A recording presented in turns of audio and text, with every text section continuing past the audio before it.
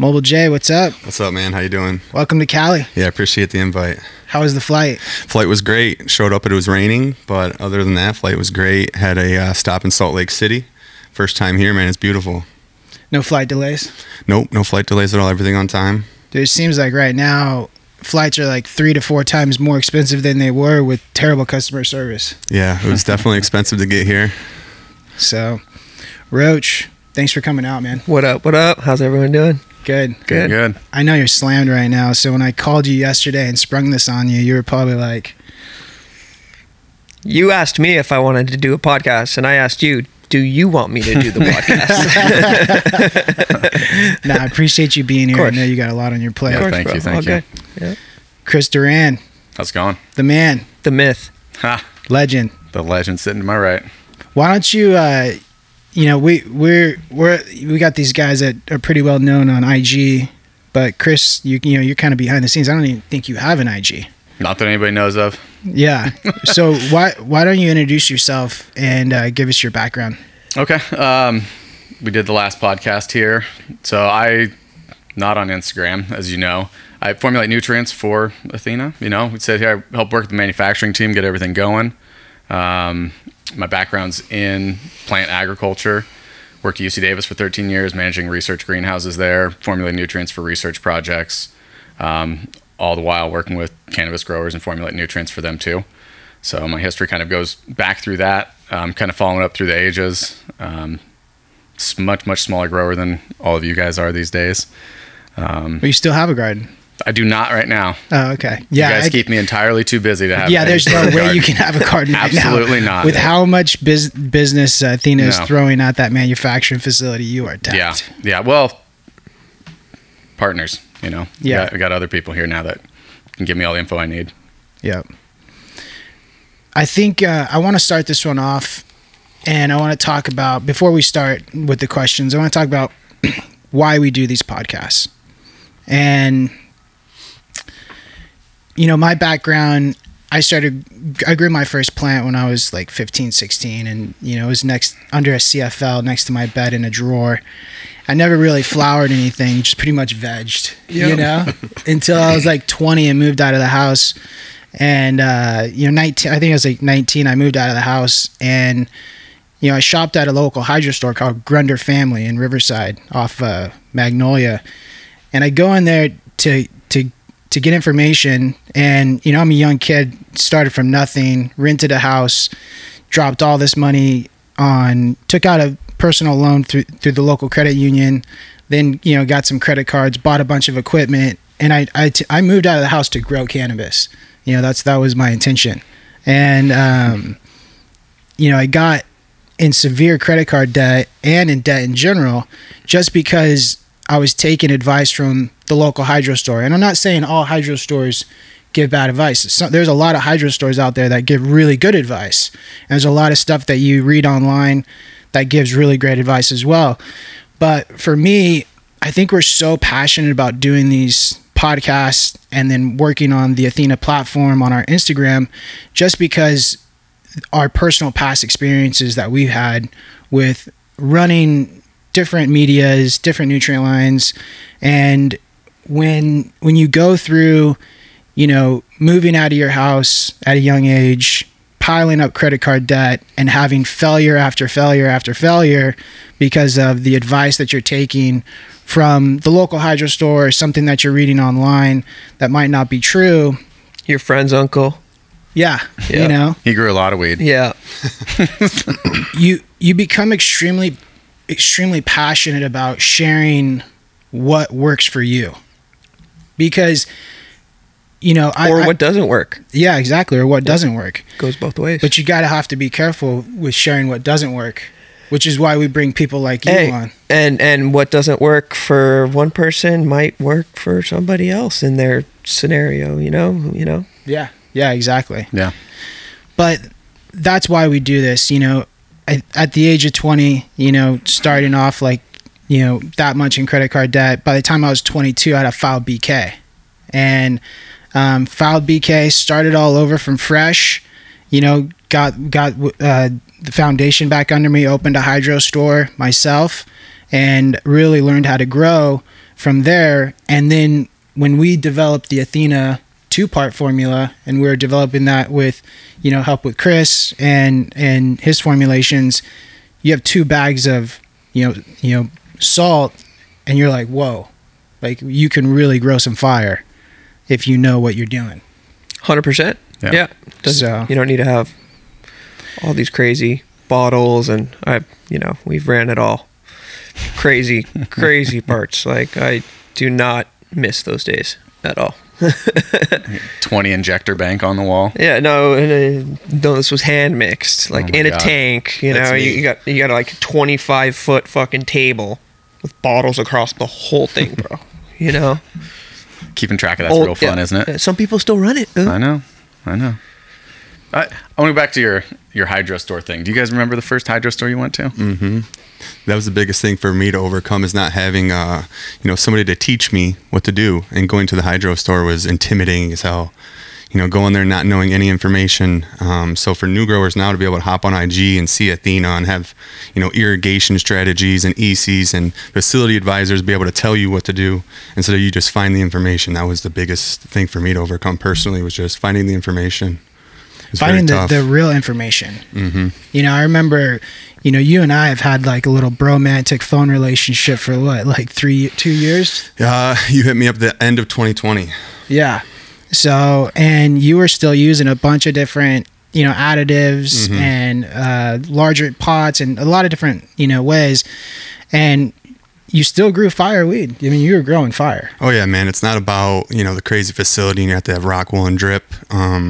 Just, showing attention to the plant and just knowing how to land it safely. I mean, just getting the appropriate size pot, feeding it appropriately, the right drybacks. And, but I've done everything, rock wool, irrigation. But I still am partial to the hand feed. It's just, something I can't get away from. Yeah. Oh, you're still hand feeding? I am not, but we'd like to. So even like the first 3 weeks of flower, we like to hand feed. So each, pot's getting a proper dryback. It's attention. How many gallon pots are there? So right now we went from 5s. Originally we were all in 5s, but now we're in 2s. Got it. So we're cool.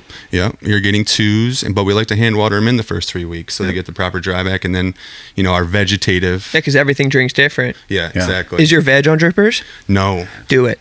So, a lot of people love my veg. It'll help that first 3 weeks. I get a ton of questions about my veg. Work. We hand water it 3 times a day, and it's just lush. Yeah. We get such nice plants on the blended, and just can't get away from it. Yeah. What works. Why? Yeah, if it works it ain't for broke, us. if it's not broke, don't fix it. And we're 40 later. So, Yeah. 15 light veg. We don't, we like being in there, and I have a guy that works with me, so he takes care of it. Yeah. Works for us. Yeah, I think you probably got a really good team if you're working with that hand watering. It's an art. Yeah, you become one with the garden when Yeah. you're hand watering it. Yeah. Like, it's way different. Yeah, it's an art. It's nice. You see everything. You get to see every single plant individually. Yeah. And we're in the country too, so we don't have internet, like a good internet connection. Yep. So we lose, I'm running GrowLink right now. So we lose our connection all the time, and I can't make, adjustments. So even we still might be in there hand watering off the doser, just to make up for things. Yeah. There's a lot to be said for seeing each plant every day. Yeah. And picking each plant up every day. It's intense. Well, you spot the pest sooner, you spot disease sooner, and you just, it's a little bit of an art though. Yeah, for sure. Well, yeah, just having the right size root zone, the right pots where you're watering once a day and you're not in there 3 times a day, getting that right dry bag. Sometimes it can be tough. Oh yeah. So you called me, last week? A couple weeks ago, we talked. A couple weeks ago, and you're asking me, some information you've been hearing on the street about, cleanse, burning terps, or, all these different things, and then some other questions too that you had, and I was like, I mean, you're asking me these questions. I'm like, look, I just know from my experience, I don't have this problem that you're hearing on the street. I was like, are you having this problem? Absolutely not. Well, the main thing I called you about, we talked about the balance. Yeah. Yep. I was using a high rate of balance. I'm on well water. Yeah. So after my bloom goes through, we tank our, pH down to like 3.5, and then we're taking 12 mils of balance. So I called you and I was telling you how it kind of was affecting my stack, paired with my gen steer. I wasn't really getting much vertical stretching, and the stack was definitely different than I was used to. Yeah, but then that turned into, what you've been hearing on the street about cleanse and this and that.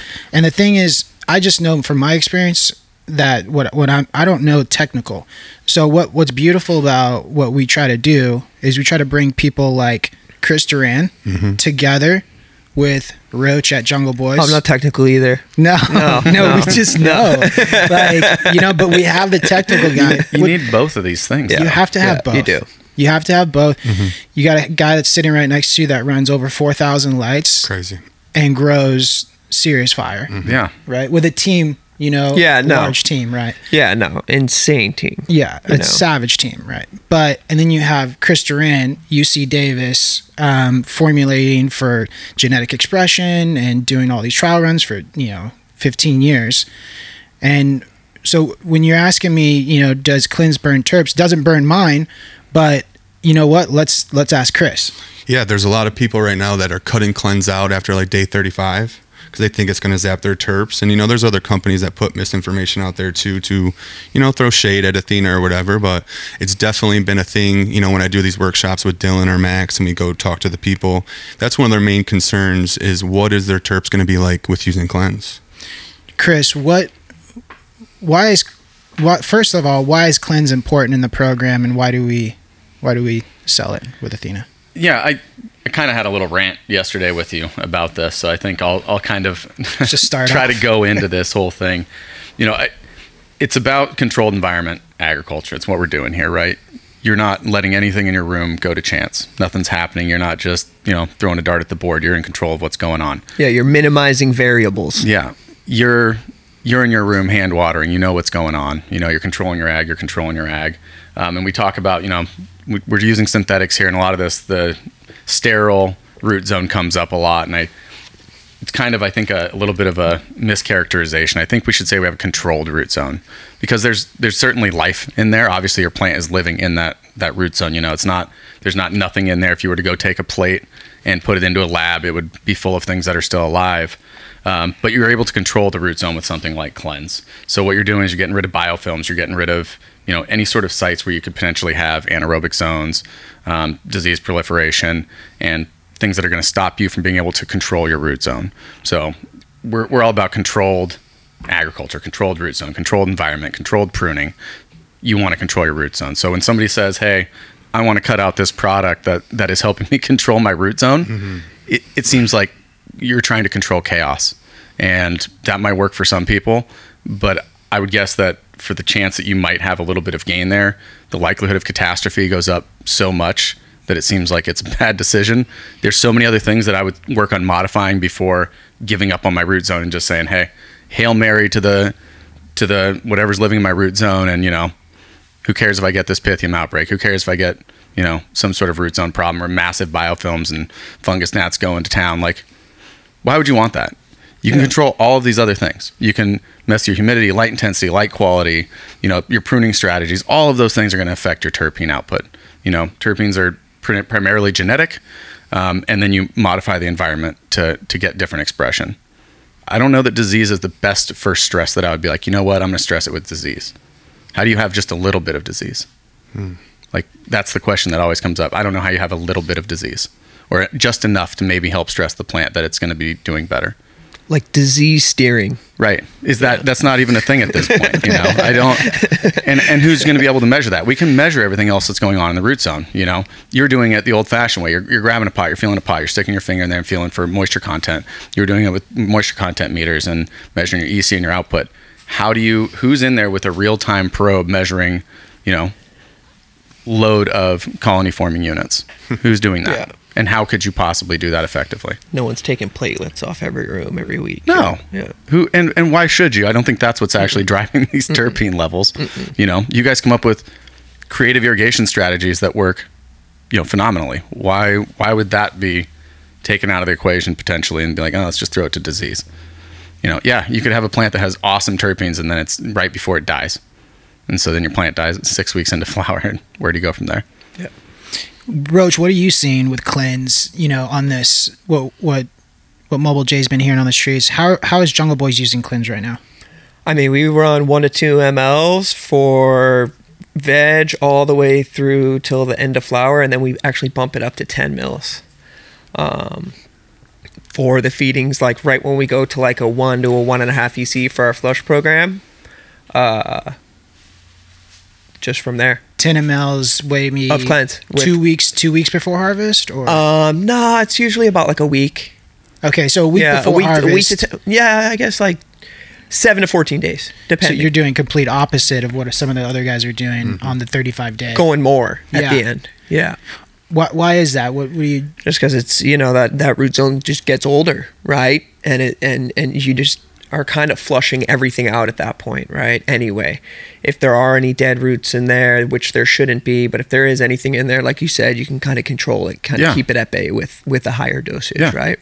Dead roots happen. Yeah. I mean, the plant's senescing. Its life is coming to an end. There's going to be some root decay, and you're fighting. You're basically just trying to keep that pressure and control the environment as best as possible till you're done. Yeah. And we've done tests where we just keep it at 1 to 2 mLs for the whole run. We see better results raising it towards the end. What do you see better results with? Wider roots, and then just a healthier root zone. Like some of those recent water samples that we took over there was on a 1 to 2 ml the whole time instead of bumping it up to 10. Yeah. What's your personal experience? With cleanse, I haven't had anything negative to say about cleanse. I've tried to cut it out last round, didn't see a difference, but I'm running all the way, and we harvest actually when I get back, so we'll see. Yeah. Because I've always seen, watch the Jungle Boys, Ivan saying flush with 10 mils of cleanse, and then to hear that, so it's good to come on here and tell people, to keep your stuff clean, to keep cleanse incorporated in the program the whole way. Do you think it's a big deal that they stop using it day 35? I mean, will they see, just since they're coming to the end of the cycle, like, I mean, I think it's still a risk. Yeah, it's a risk for pathogens. I would flip it. I would use it at the end, if anything. Because it's flushing everything out. Yeah, you'd use it at the end, not use it at the end. Yeah. The plant's heavily stressed at that point. Its cell division's low. It's not really any vegetative state. The plant's dying. You want to allow it to die naturally, basically, at that point. You don't want the root zone to just rot out on you before you have a chance to deal with it. Yeah. What about organic inputs? I know we've gone over this in the past, but you're a big organic input guy. Used to when we were hand feeding, we would add organics. We would add, Power SI, microbes, Mammoth P, photosynthesis plus, stuff like that. Make the res dirty. What are you doing now? Now it's just straight Athena.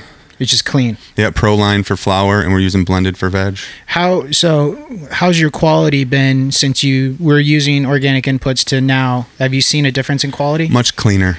More controlled, no leaf tip burn, brighter sheen on the leaves. Like you were talking about, you've always said it's a balanced program. So I'm able to feed that higher EC, and they take it and they don't burn at all, even with heavy dry-backs. So, last round we did a little side-by-side. In the Athena crushed, for us, it did 2.7 alike compared to, our GH recipe, not doing nearly as much, around 2. So then we made the switch to full ProLine and hooked up to a doser system and are running with it. What about finished product? Have you seen the same quality, increased quality, or any degradation in quality? Well, I mean, with my strains, I've had them pretty dialed in, but no degradation of quality on Athena product at all. I mean, I see a lot of packs, with Dylan and Max and brokers, and they all run an Athena, and it's crazy.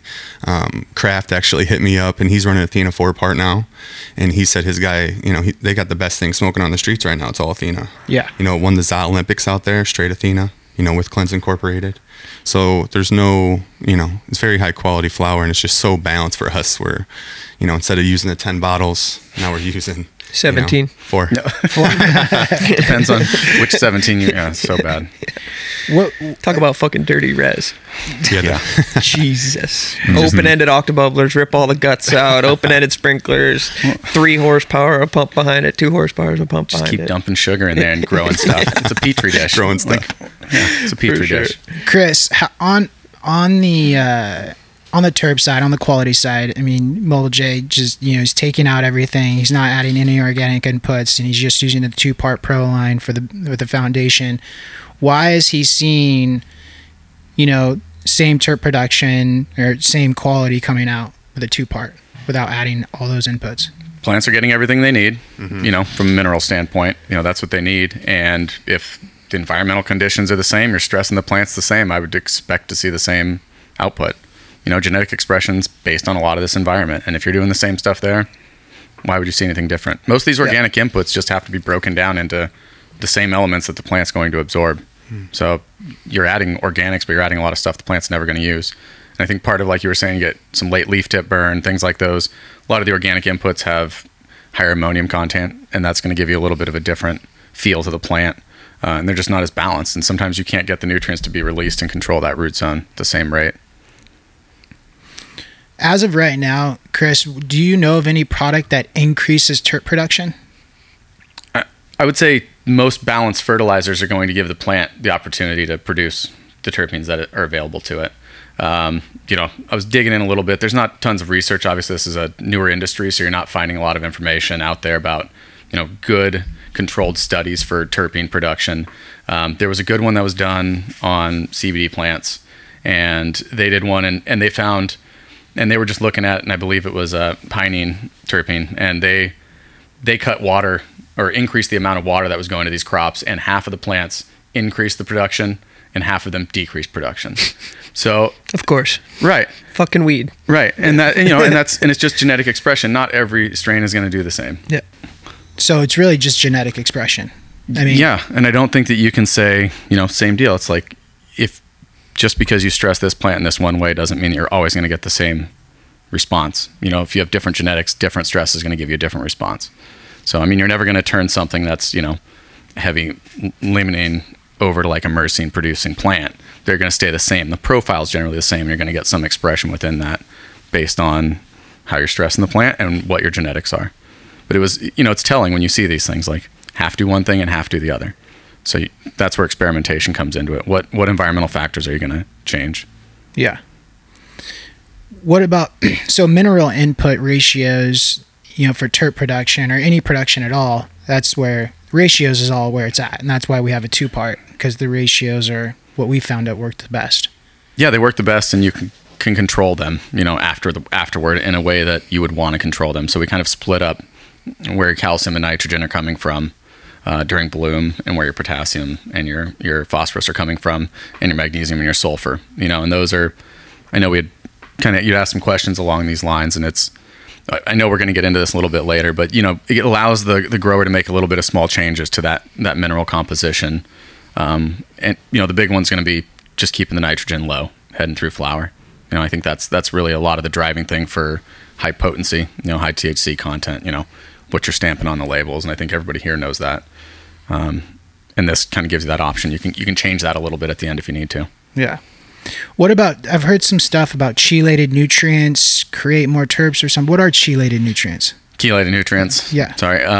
They're micronutrients that are in a bioavailable form. So, you can throw a nail into your solution, right? An iron nail into your solution, but it's going to form rust. It's not going to be available to your plant. What this does, it stops these heavy metals in general, from being oxidized and precipitating and falling out of your reservoir. So they're just floating around, ready to go, available for the plant. There's multiple chelators that people use.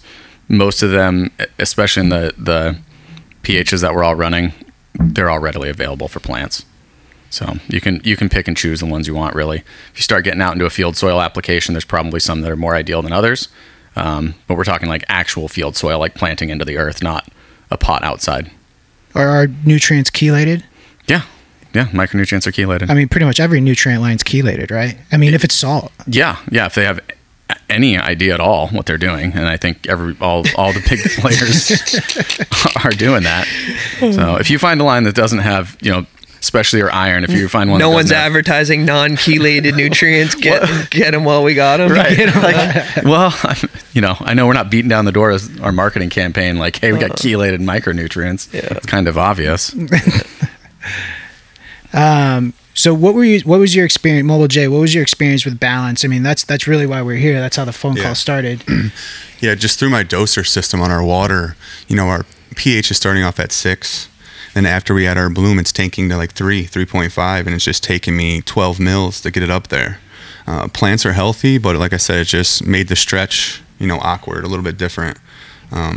Just didn't get that vertical stack like I'm used to. So then I switched to pH up and burned some of my leaves on my plants, because I was using 4 mils per. So I went back to the balance and running it. But, it's just a high rate. I just didn't feel comfortable running that high, What do you think about using the balance at that 12 mLs per gallon? It is a little high. I think, are you using your actual city water or your well water? Well water, yeah. It's really acidic well water. Through RO, yeah. Yeah, so you're RO in it first. Mm-hmm. Have you ever tried back blending any of it? I mean, we haven't really talked about this, but like using some of that, how bad is the quality of your well water? It seems to be clean. Like when we use blended, everything's, it's easy for our pH. It's not, low. It's not taking us a bunch of balance to get up there. But I haven't tested our water before. Yeah, just using it with the well water. I would try that, honestly, just to see what it is. If you know the mineral content of your water, there's lots of people that do use the well water just directly, but normally for them, they're running it's 7.5, 8 pH, so they kind of get pushed in the other direction. Mm-hmm. Yours is a little bit acidic, but might still have some buffering capacity. Well, even I have friends in the city that are running 8 to 10, mils of balance. Yeah. So we were all just, wondering if that potassium silicate is appropriate to be feeding in flower that late, Yeah, I wouldn't. If you're seeing the right plant structure, you're not going to really come up with much. I think what can happen more likely than not is there's only so many silicates that can be in solution anyhow, is you're probably going to actually just get some buildup on your irrigation system. But you guys are hand watering, so you're not seeing it, so you're probably seeing some inside the pots. We're running through drip irrigation right now. We used to hand water. Okay. So you're probably, you might see some of it building up a little bit on some of the drippers. Not too bad. Not at all. Clean's doing its job. Yeah. 2 mils. Yeah. Cleanse. So I wouldn't be too worried about running it in flower. Okay. If you think about a plant that spent its life growing outside, when old days growing like actual outdoors, plants are growing and living in silicates all the time. A ton of it, yeah, a ton of it. I mean, that's the world they live in, and depending on what you're feeding them, you're releasing more silicates from that soil. So plants are accustomed to having it throughout their whole life. You're not seeing anything morphologically change with the plant. I wouldn't see any downside to it. Some of those silicates are probably coming out of solution and just not being available to the plant. So what you're saying is mix some reverse osmosis water with tap water. Yeah, for most people, if they find that they're having trouble keeping their EC or their pH up, most people have, at least in our neck of the woods, you're a little bit different with your well. You got a pretty low pH. Most people can use their well water and actually get a little bit of calcium out of it, a little bit of magnesium out of it, and it'll actually keep their pH up a little bit. And it has some carbonates in it to help buffer the pH a little bit. And so if you're running water, yours probably doesn't, unfortunately. So you're really just running like on the hard end of things here. What's a normal starting pH for RO water? Is Well, it around 7? if you're- 7. Yeah, it's generally around 7, but RO water doesn't really affect the pH. There's nothing in it to buffer it. So even, if you add 1 drop of any pH adjuster, it's going to drive the pH dramatically, unless it's a buffered system. So there's just nothing in there to cut it back. City water, or most well waters, have carbonates in them, bicarbonates, and those are level of alkalinity, and that basically slows down the change of the pH. But with RO water, you don't get any of that. So when you add an acidic fertilizer, you're going to drop the pH pretty fast. Okay. So, and you've never tried using any of your well water? No. Just get some out of the tap once. I don't know, what's your EC coming out of your well? I think it's high. It's Okay. like 400 ppm. Okay. 300. Depending on what's in there, it probably isn't actually that awful. A lot of times 300's not bad. Yeah. We got silly, dude. If we don't get a lot of rain here in LA, we'll see 650. Wow. Oh, yeah. I thought 400 was high. There's awful 800. water. Yeah, there's awful water. 650, 700, 800. Oh, we used to get water coming out of the ground when I was at UC Davis. We'd get EC2, close to 1,000 Whoa. ppm coming out. Oh, yeah. And we RO the hell out of that. That's and illegal. I don't drink a lot of it. On the golf courses up there, they actually have warnings that the water has high nitrate levels. There's so much ag up there that they recommend children under 5 not drink the water fountain water at the golf course. I'm like, I'll just pass. Wow. You guys are shaking your head. Welcome to ag world. Yeah. So if yours is only there, it might still be okay. I would recommend just getting a water analysis done. It's pretty easy to do. Yeah. Yeah. And send it out. Yeah. Yeah. And it's fast. You send them a liter of water, they'll get you quick results. There's a good chance that most of what's in your water is calcium, magnesium, probably a little bit of sodium, chloride, and sulfates, like everybody else. What you're really looking for is heavy metals. And if they're not there, I'd try mixing up a batch real quick. Just mix a couple gallons, pull out a hand dilution and see where you end up. Okay. Roach, you've also been working on Balance Pro. Yep. Working on like a dissolvable pH adjust. Yeah. How's it going? Do you like it better? Yeah, I do. It's easy. 1 pound per gallon. Mix it in. The main reason we were looking at doing it was because the Venturi setup on all the Netaflexes, they're just so prone to clogging. Yeah. With that potassium hydroxide. Well, even with potassium hydroxide, I just thought potassium silicate, but hydroxide too? The balance. Yeah. And potassium hydroxide too. Wow. Yeah. Didn't know that. Okay. Yeah. I thought it was okay. We've No. been recommending people to, use advanced nutrients pH ups because we don't really have one. Yeah. Yeah, no, we were using it for a bit and I'm like, I don't want to use this shit no more, Yeah. So, But Balance Pro, baby. Balance Pro's doing good. Yeah, it's good. Not Good. the Venturis are clean. Yeah. I mean, we're getting like a few more weeks than we would on the hydroxide. I mean, those Venturis are just so prone to clogging, so you're going to have to clean them, Yeah. It's just like part of a monthly maintenance thing, Yeah. Are you seeing cleaner drip, the drip system, cleaner irrigation with the Balance Pro? No, No, same. same shit. Same I'm shit. not seeing a dirtier one, Yeah. Yeah. which is important. Yeah, right? you shouldn't. Yeah. Yeah, you shouldn't see anything dirty with that Yeah, there's pH. no- It's the same, yeah. Yeah. Tests are coming back. Yeah, everything's good. I know there was some initial pushback to trialing this product from Ag World because they're used to high pH irrigation water. Yeah. But it's never going to be a problem with what you're working with for Yeah. hydro. Well, especially you want to run like a 3.5 or a 4 UC, like, you're going to start using a ton of the other shit. So, Yeah. Chris, what is Balance Pro? Potassium carbonate. Yep. Yeah. And how did that won't have any effect that potassium silicate will? That because they as far both as for act as clogging. kind of a buffer and a pH up, right? Yeah. But you won't be getting the super stack, with the Balance Pro over the Balance. I would still try to find a way to get some silicates into the system, if you're not going to be running any of the balance. So there's some other strategies that I kind of want to discuss with you guys, I think, in the future about using the two of those in tandem because there's some opportunity there for making them both work. Together in one stock tank or? Yeah. Oh, wow. They're compatible. Whoa. Yeah. Okay. But before we go that deep, we're going to have to try some stuff out. I know. You're getting excited over there? I am. But I don't know if it'll work with the Netaflex because you're still putting potassium silicate. We're going to have to see. Oh, that's why. Yeah. Yep, there you go. Yeah. What about foliar feeding with a silicate if you're using Balance Pro? You think you'll get the same effect and benefits of silicates? I would probably go with like a silicic acid product for foliar. Silicic, Yeah. not potassium silicate. I wouldn't. Yeah. It's going to polymerize because you're going to want to get the pH where it needs to be, and then you're just not going to actually get as much of an effect. So I'm a bigger fan of silicates in the root zone, silicic for their foliars. There's been some talk. Could silicates cause black ash in finished product when smoking? No more than any other element that the plant's assimilating. I mean, the plant's full of minerals, There's a lot of work. I'm sure this is going to be a heated topic after this conversation. This is going to be a fun one. I'm personally of the belief that it's how you dry and cure your product. Most of what you're getting for crappy smoke is chlorophyll. You can dry a bud out in a day if you want to and go smoke it. It's going to taste like alfalfa. It's awful. It's all about letting the chlorophyll degrade, decompose, and getting that out of the plant. And I mean, that's like, you can grow the best weed ever, but if you cure it wrong, you just ruin you're the whole fucked. thing. Yeah, you ruined it all. Yeah. So, that being said, there's people that run 3C through their whole crop to the last day, and they're growing absolute fire. So, ash quality, I don't know that it matters much on smoke quality. And then if you look at basically what the predominant minerals are, that's going to tell you whether you got white or black ash.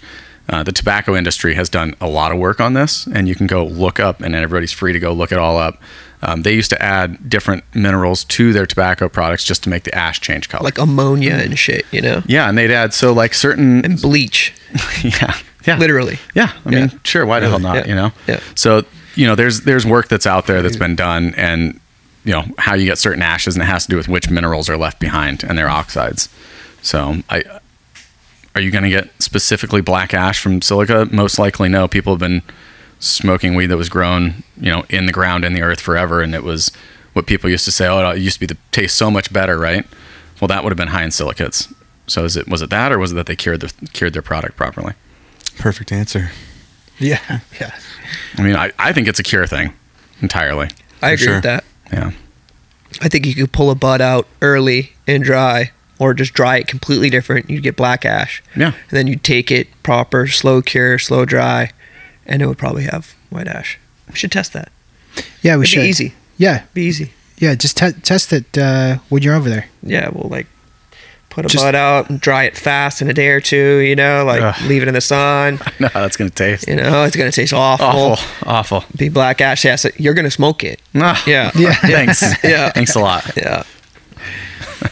Does cutting nitrogen out at the end of the cycle have anything to do with white ash? Same answer. There's other reasons to cut out nitrogen towards the end of the cycle. That's all for THC concentration, cannabinoid production. That's what you're shooting for here, right? Psychoactive compounds.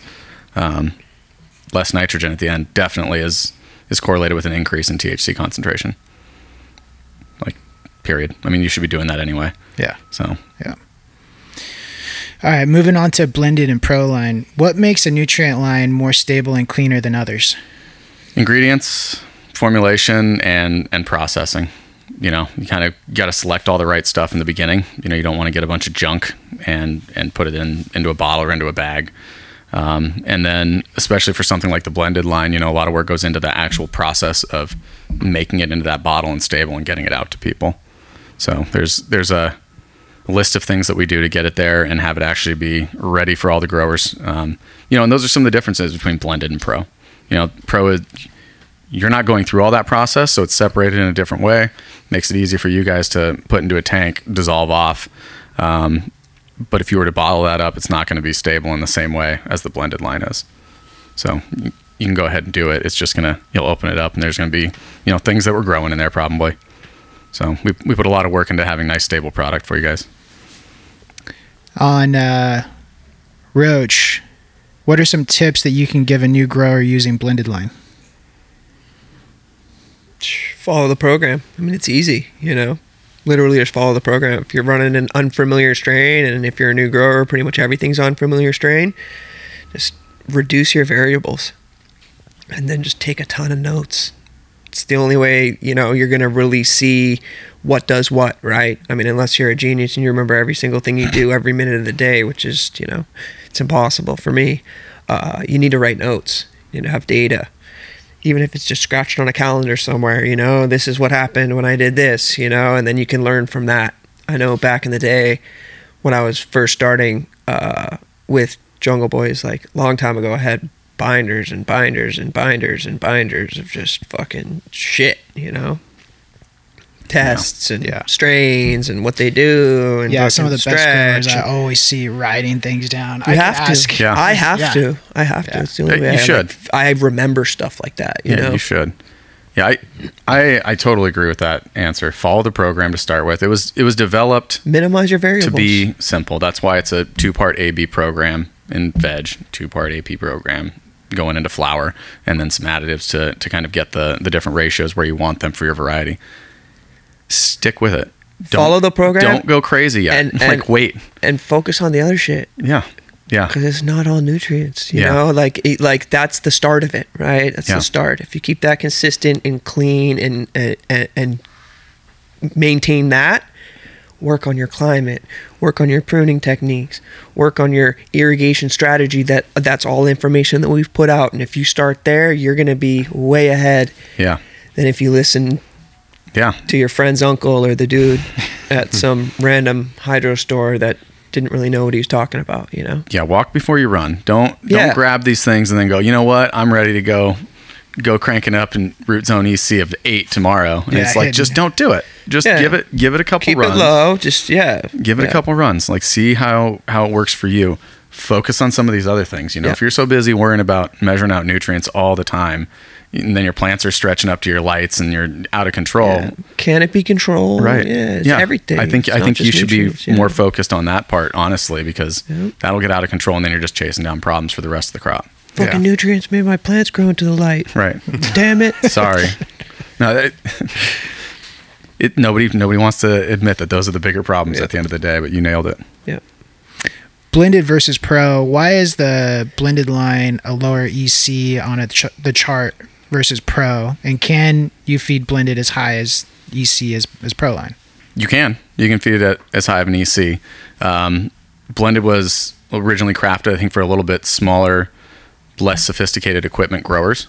And because of that, we weren't trying to immediately drive you into the danger zone, start the other way. If you don't have, moisture content sensors, you're not measuring your output EC. If you're doing some hand watering, you're not collecting a lot of the leachate and analyzing it, you probably don't want to push your ECs really high.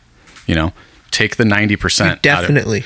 Definitely. Not probably. Well, definitely. some people are crazy. I mean, some people are crazy. You never know. Yeah. But, take risk. Take the 90% yield instead of trying to get this last squeeze out at every last little drop and risk catastrophe. And I think that's walk before you run kind of thing. Yeah. So, if you want to do that, do it on a test. Yeah, exactly. Test it.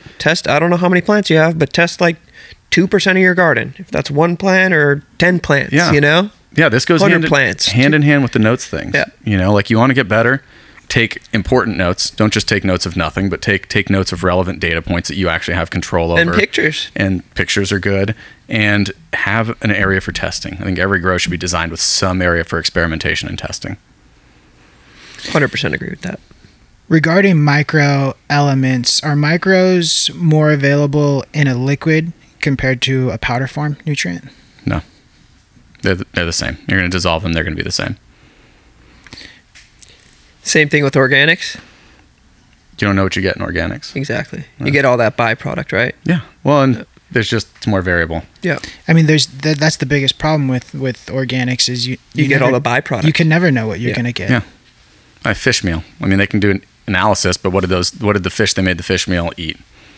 When were they caught? What was their main diet? They're going to have different compositions. They'll be within spec, but since they're not making claims for what's in there, what does that mean? Yeah.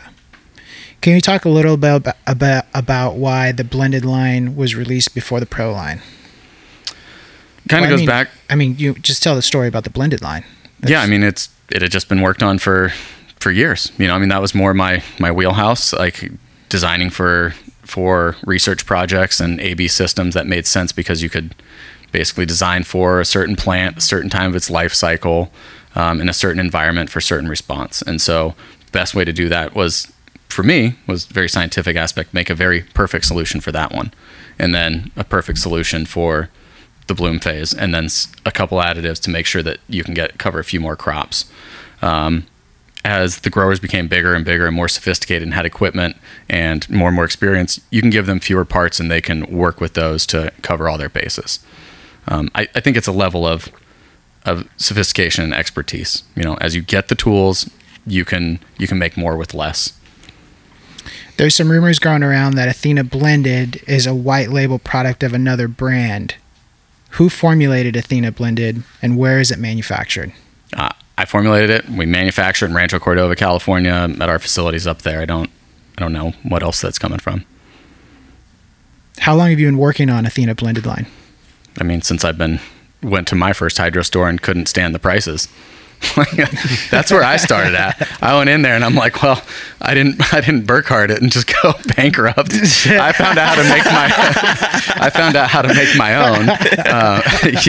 I forced myself into a research greenhouse at UC Davis. It was actually with, kind of talked about this before in the entomology department. So I'm very near and dear to bugs and product testing. And I got myself into the greenhouses because I assumed that they weren't out at, Green Fire Hydro buying nutrients for acres of greenhouses and figured out how to do this, They're not running advanced. No, but there was because General Hydroponics had a relationship with a researcher at UC Davis. So there was one lab that just loved their GH. But, this is why you got to look at who's funding research and what their results are. Due diligence. At the end of the day, is there a true difference between many of the salt lines such Floraflex, crop salts, and Jacks? Is there a major difference between our formulation and theirs? I don't know that there's major differences, but there's key differences without a doubt. If you look at some of the different ones, so like HGV, in particular, like they write what they have. Ours is distinctly different than that, especially heading into the bloom phase. don't always look at what's on the bag. If you really want to see what's going on, go get yourself a mineral analysis, dissolve these off, send them to the lab, see what's in there. But there's definitely some key differences. We're running the lowest nitrogen heading into bloom that's possible, to really keep the quality up and the yields up. I don't know where they're selecting their ingredients. I know that, we fight tooth and nail to get the cleanest, best product and consistent product in there. I just can't speak towards what they're doing on that aspect. I think, Jack's, J.R. Peters, they came from kind of a different background. I think they like to add dyes to some of their stuff, keep things colorful. I'm not really a fan of I hate dyes. Adding anything. Well, it stains everything. We and tried it. Why would you add dye? We tried it. Yeah. Yeah. We're like, Yeah. No, we remember did that? Nah, Remember that? Ivan. You got in big trouble. I got in big trouble. Yeah. I was like, Ivan, now they can I was tell pissed. the No. difference between the stock tanks. You I was got like, one bro, blue it's one and one. fucking Pro Line. If you don't know the difference, Well, don't use it. They're going to know real quick when they stick the wrong bag in the wrong reservoir and they got cottage cheese coming out of their stock tank. Dude, Ivan's words are like, bro, if you want to put dyes in your shit, I don't want anything to do with it. Take your nutrients Me either. back. Me either. I'm That's like word for super word. anti-dye. Get your dye out of here. Yeah. You should only put in there what the plant wants to use. Yeah. Doesn't use dye, turns out. Let's see here. How is Athena handling the fertilizer shortage? We're fighting tooth and nail like everybody else, but we've got forward contracts looking out 2 or 3 years, full-time staff dedicated to it. We're in good shape. We made our decisions early on, saw this coming, Henry's over here hiding in the background, but people give Henry what he wants, so he just went over there, and demanded products, and they just gave it to him. Strong arm. Yeah, absolutely. Well, he's like 6'6", guy walked- 300 pounds. This guy walked through your front door. It's like, all right, bro, take whatever you want, bro. Did I tell you I did MMA? Yeah, we have a whole team though. It's not just Henry. We're fighting, but it's the same deal. You have to look forward, far out in the future, and secure your product, and we've done that. Yeah. We don't want anybody to run out of their product at all. So we just keep pushing. What relationship, if any, does nitrogen and calcium have in veg and flower? I'll keep hitting on this low nitrogen and bloom thing. There's, like I said, that's always good for yield. You really want to make sure you have enough calcium to support whatever growth you're getting, however lush it is. Calcium's important in the cell wall, just like the silica, for strengthening up the plant and making sure that it can actually support what's going on. Everybody trains up and trellises plants at this point, but you still need to have stalks that are healthy enough to support all this. So you want tons of calcium. You want a strong, thick cell wall. And if you just have lush plants, you're going to have pest problems, you're going to have disease problems, like just too much nitrogen. So keep the calcium high. And we always provide, you want at least more calcium than your nitrogen, and pretty much you can't give too much calcium until you start choking out potassium, magnesium, but that's unlikely to happen. So you want to have as much calcium to nitrogen as possible. But nitrogen in the flower phase, we want to taper it down. Yep. And that's, if you look at bloom, there's no nitrogen in it, and that's how you can kind of steer how much nitrogen you're getting in comparison to your total EC. Jay, you had a question. You were making stock tank concentrations at 1-to-1 ratios. Mm-hmm. And then you have Max making stock tank concentrations at 3-to-5 ratio. You want to explain and ask that to Roach or Chris? Yeah, is that just convenience to dialing in your doser system to be able to mix the stock concentrates to what you want to feed on like your 40-60 ratio?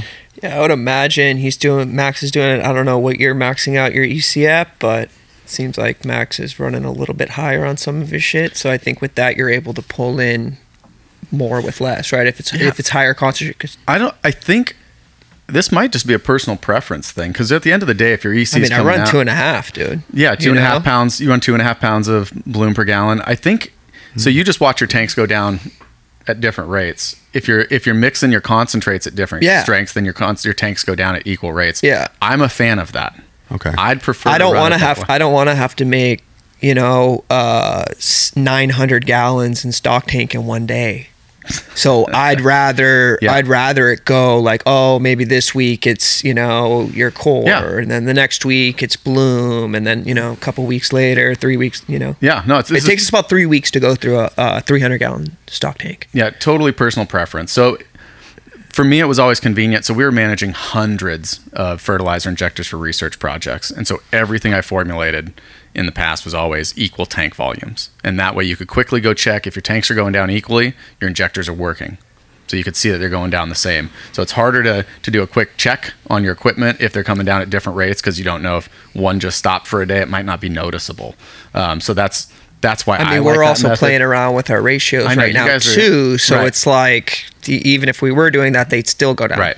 And so we're playing with our ratios. Yeah. And that's where the personal preference thing comes in. If you want a quick visual reference, like Henry and I have also talked about this because he has some ag background here. He's on my page, I think, equal tank volumes, watch them go down the same. But then if you start tweaking things, you're like, hey, I think I want to up my potassium a little bit heading into bloom, and you start adjusting one of your injectors, you just throw all that out of whack anyway. Yeah. True. So yeah, I feel like putting 10 bags in this tank and then 15 bags in that tank and then 16 in this one. I'm like, no, there are 20 bags in that tank and you're done. You know? Keeping it simple. It's all personal preference. It really comes down to it. And then have your injectors set up accordingly. That's for me. That's what's easiest. But I get it. Looking at thousands of gallons of concentrate. Yeah. Going to acres. Yeah. I get that. Yeah. Well, and I also get from the staffing point of view, you don't want somebody dissolving off 900 gallons in a day. You're going to be like, hey, what's going on over there? What have you been doing all day? Yeah. All they're doing is dissolving off your salts. So, yeah. With the ratio of bloom to core after day 35, have you been playing with that? Yeah, all of us have. Dylan, I think Max has been playing with it too. Dylan has a lot of rooms. You got to do it at least once. Mitten Master, most people know him as Mitten Master, but Dylan has a lot of room, so he's been playing with that. I know Craft Farmer has too, just cutting the core out, making more of like a 30-70 ratio. Lowering that nitrogen. What are you guys doing? I mean, what is it? 10. I talked to Dylan and he was saying 10% a week is what he's playing with. Yeah. So me this round, I wasn't trying to tweak too much. I only have one room, right? So I get one shot at it. I did 40-60 ratio until day 35, and then I dropped it to a 30-70. And at the last week, I dropped that even more to like a 20-80 ratio. Okay. What's your thoughts on that, Chris? Go for it. Not against it. I would say just never cut the core out entirely. Because you need that calcium. You do need that calcium. If you cut all the calcium out, especially in rock wool, you're in cocoa, I think you were saying. Yeah. So there's a little bit of calcium that's probably going to be stuck in that root zone no matter what. Yeah, you got cation exchange capacity in cocoa, so you'll have a little bit. Okay. But if you're in rock wool and you cut all the calcium out, you're going to get dead meristem tissue from no cell walls being formed, from no calcium, and now you have wet exposed tissue in the middle of a bud. Well, what do you think that turns into? Yeah, I've heard people too also taking out core and putting in CalMag, putting in that calcium even like as a pre-flush, so you don't hurt that plant or cause botrytis and starve it at the end. I'd just stick with core. Okay. Yeah, because if you're doing CalMag, all the CalMags have a little bit of nitrogen in them too. Yeah. And some of it's coming with the magnesium and some's coming from the calcium. Mm-hmm. You can cut all the magnesium out. It's going to translocate from other parts in the plant, but the calcium will not. So you want to just get the calcium. And the first person we've seen adjusting these ratios was Randon, Top Shelf Gardens. Yeah. He was the first one doing it. He was cutting core out at like day 40, and his bags are always really nice.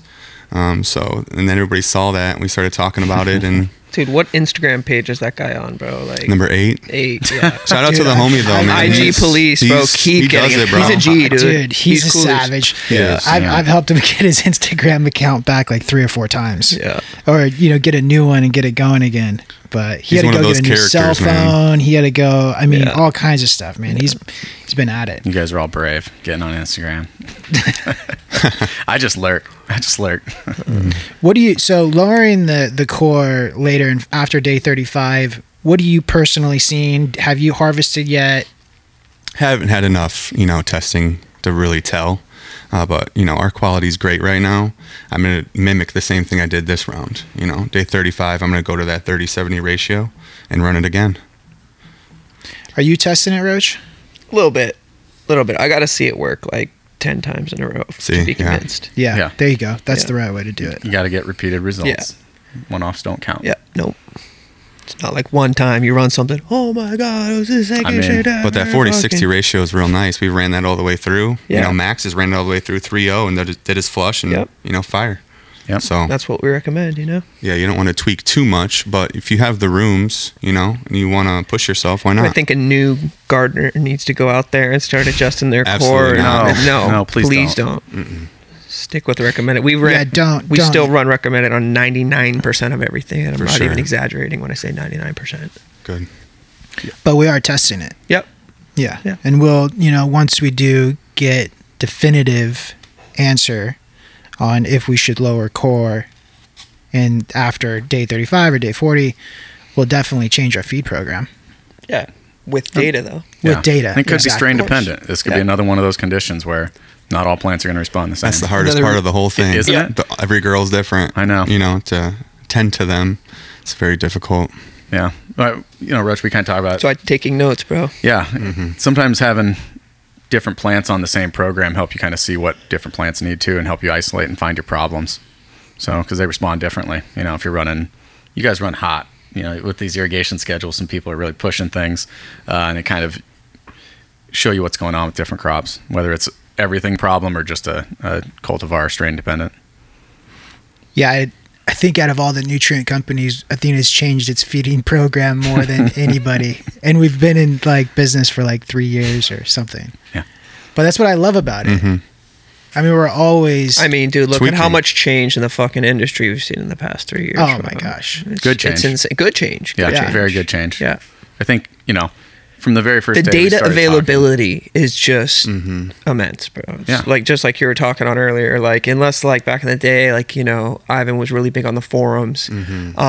Unless you got an invite into one of those forums, but those were exclusive. Those were tough to get into. You had to know somebody, and then that person had to vet you, and then you had to get in, or you could only see a couple posts if you weren't in. But yeah, now it's fucking hop on Instagram, learn how to fucking do anything, dude. It's Well, crazy. it started with 2EC, right? That was the heavy feed for Proline initially.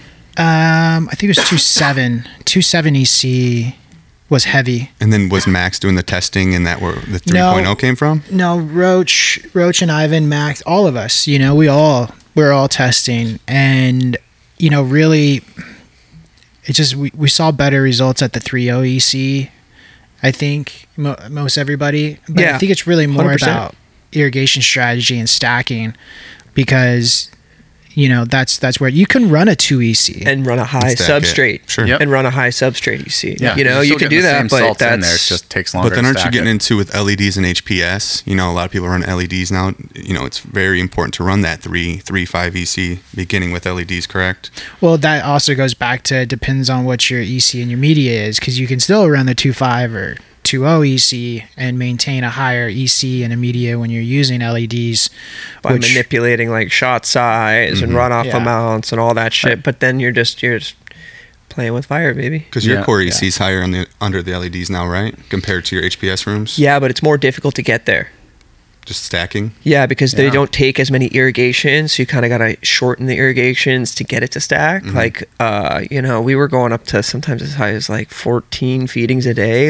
It was rare, but usually 10 to 12 almost, What are you every stacking to? HPS room. And now it's 8, Okay.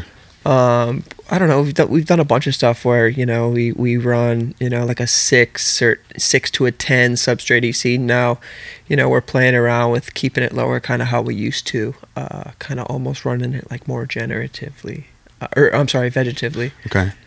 Yeah, I'm running 7 in the substrate. I'm trying to for the first 3 weeks to get that generative queue going. Yeah, just to get those bud sites popping off. And then once I stack, because I'm coming out go of back to vegetative. veg with blended, my core EC is only 3. Yeah. So that first 3 weeks, we feed that 3.5 and we try and get that gen steer up, spike that EC up 7-8, especially with them high drybacks. Do you see any transitional effects on leaf when you transition from veg into flower, for the first 7 to 10 days? No, what do you mean? No? Mm-mm. Just a little bit of edge burning. No. Sometimes when we're pushing our veg plants really hot, and then we bring them into flower, we'll see a little bit of tip burning on them just from that transfer.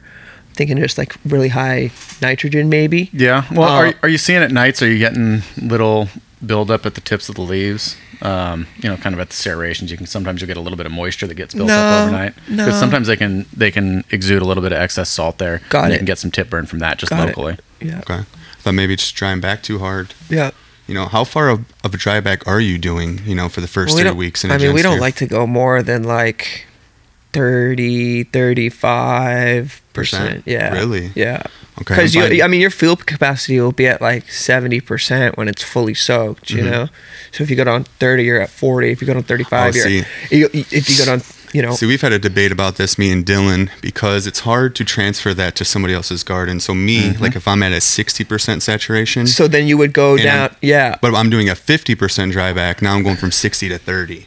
50% dry back. So if you're using different sensors, field capacity. Exactly, because of your sensor could be Arroyo, you're seeing an 80%. Or grow sensor. And I'm in cocoa and I'm seeing 50. Yeah. Well, now you saying go down 40, it doesn't really translate to me. If I'm only reading 40. Exactly. So now I'm going to go down to 0. Exactly. So I do kind of the percentage, you know what I mean? Of total field capacity. Yeah. So like for me, Gen is 50 to 60% dry back. Yep. And then vegetative is like more of like a 40, 35%. Got it. Is what I'm finding, in talking with Dylan and Max, Yeah, I feel like a lot of people don't talk about that enough either. Because they'll tell you to do 35% dry back, right? Yeah. And you're like, well, my field capacity is only fucking 50 right now because it's towards, like it's week 3 right now or whatever, know? I mean, me and Max were collaborating when he first started talking to me, beginning of 2021, and his sensors, he's using GrowLink, the TDR sensors, fully submerging it in water, it's only getting 50%. Yeah. But some of my Arroyos are reading 80. Yeah. So how do we, transfer data appropriately? We've seen also between like GrowSense and Arroyo reads a higher EC for some reason. Especially in the dry same backs. fucking cube. Yeah. Same fucking cube. You could have a sensor plugged in right next to each other, plug it into the same spot. It reads a higher EC. I think it's important whenever you are reporting results and talking about these things to mention the equipment you're using. Of course. I think that's standard for scientific research is what are all the pieces of equipment that you're using, because this could be a very different conversation.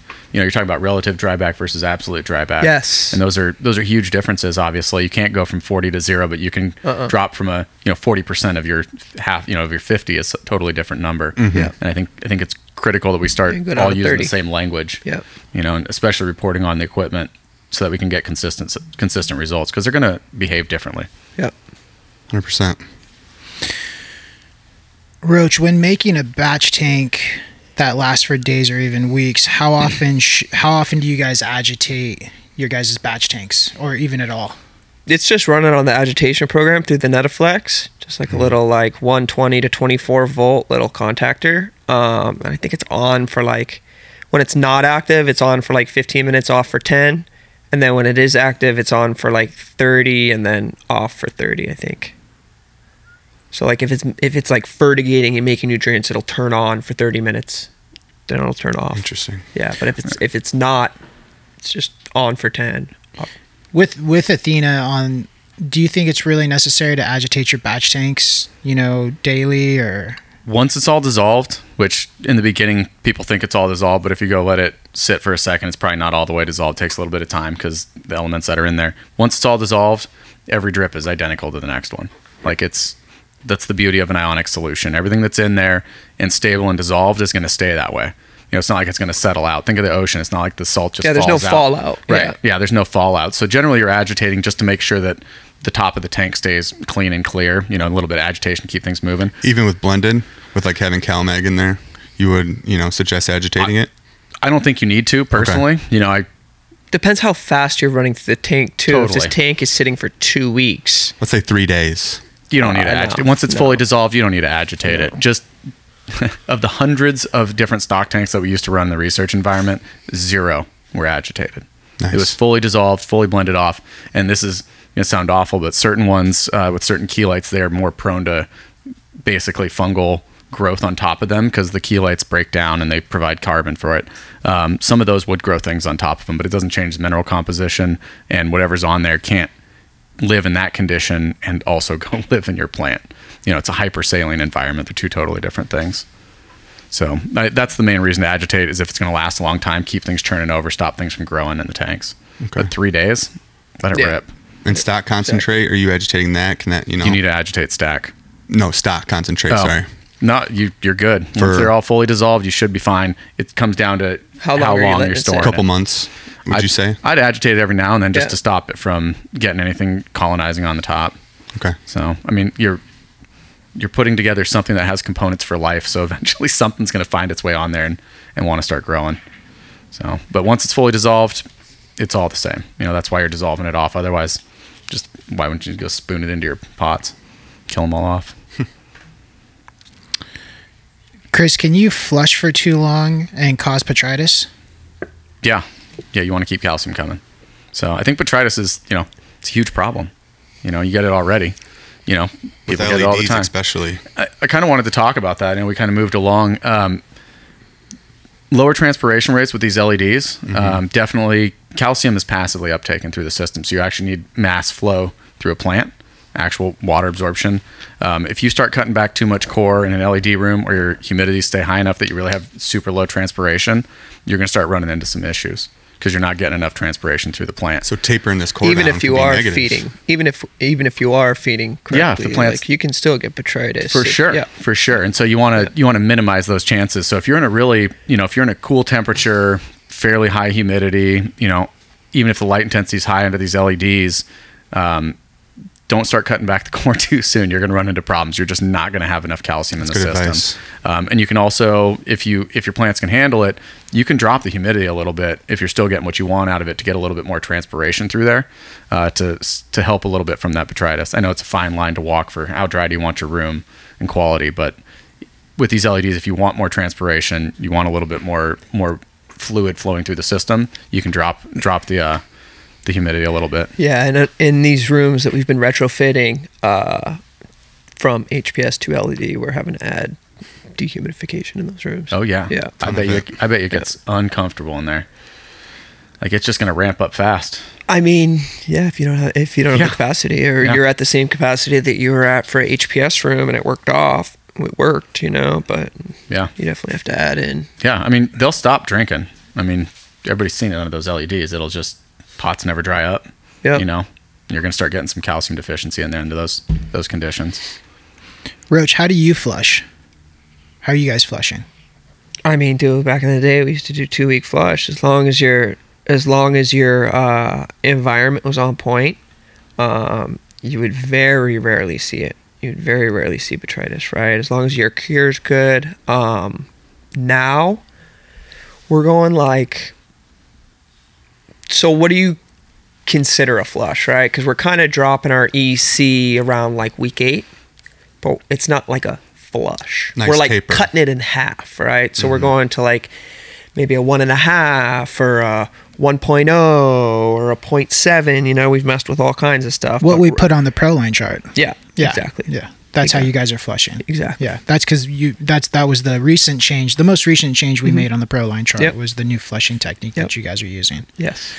And we're always updating it. Yeah, it's pretty much, beginning to midweek 8, you're going to go down to a 1 to a 1.5, dependent. And then maybe the last couple days, 2-3 days, splash with some RO. Just make yourself feel better, Feel like you're doing it the old way. Yeah.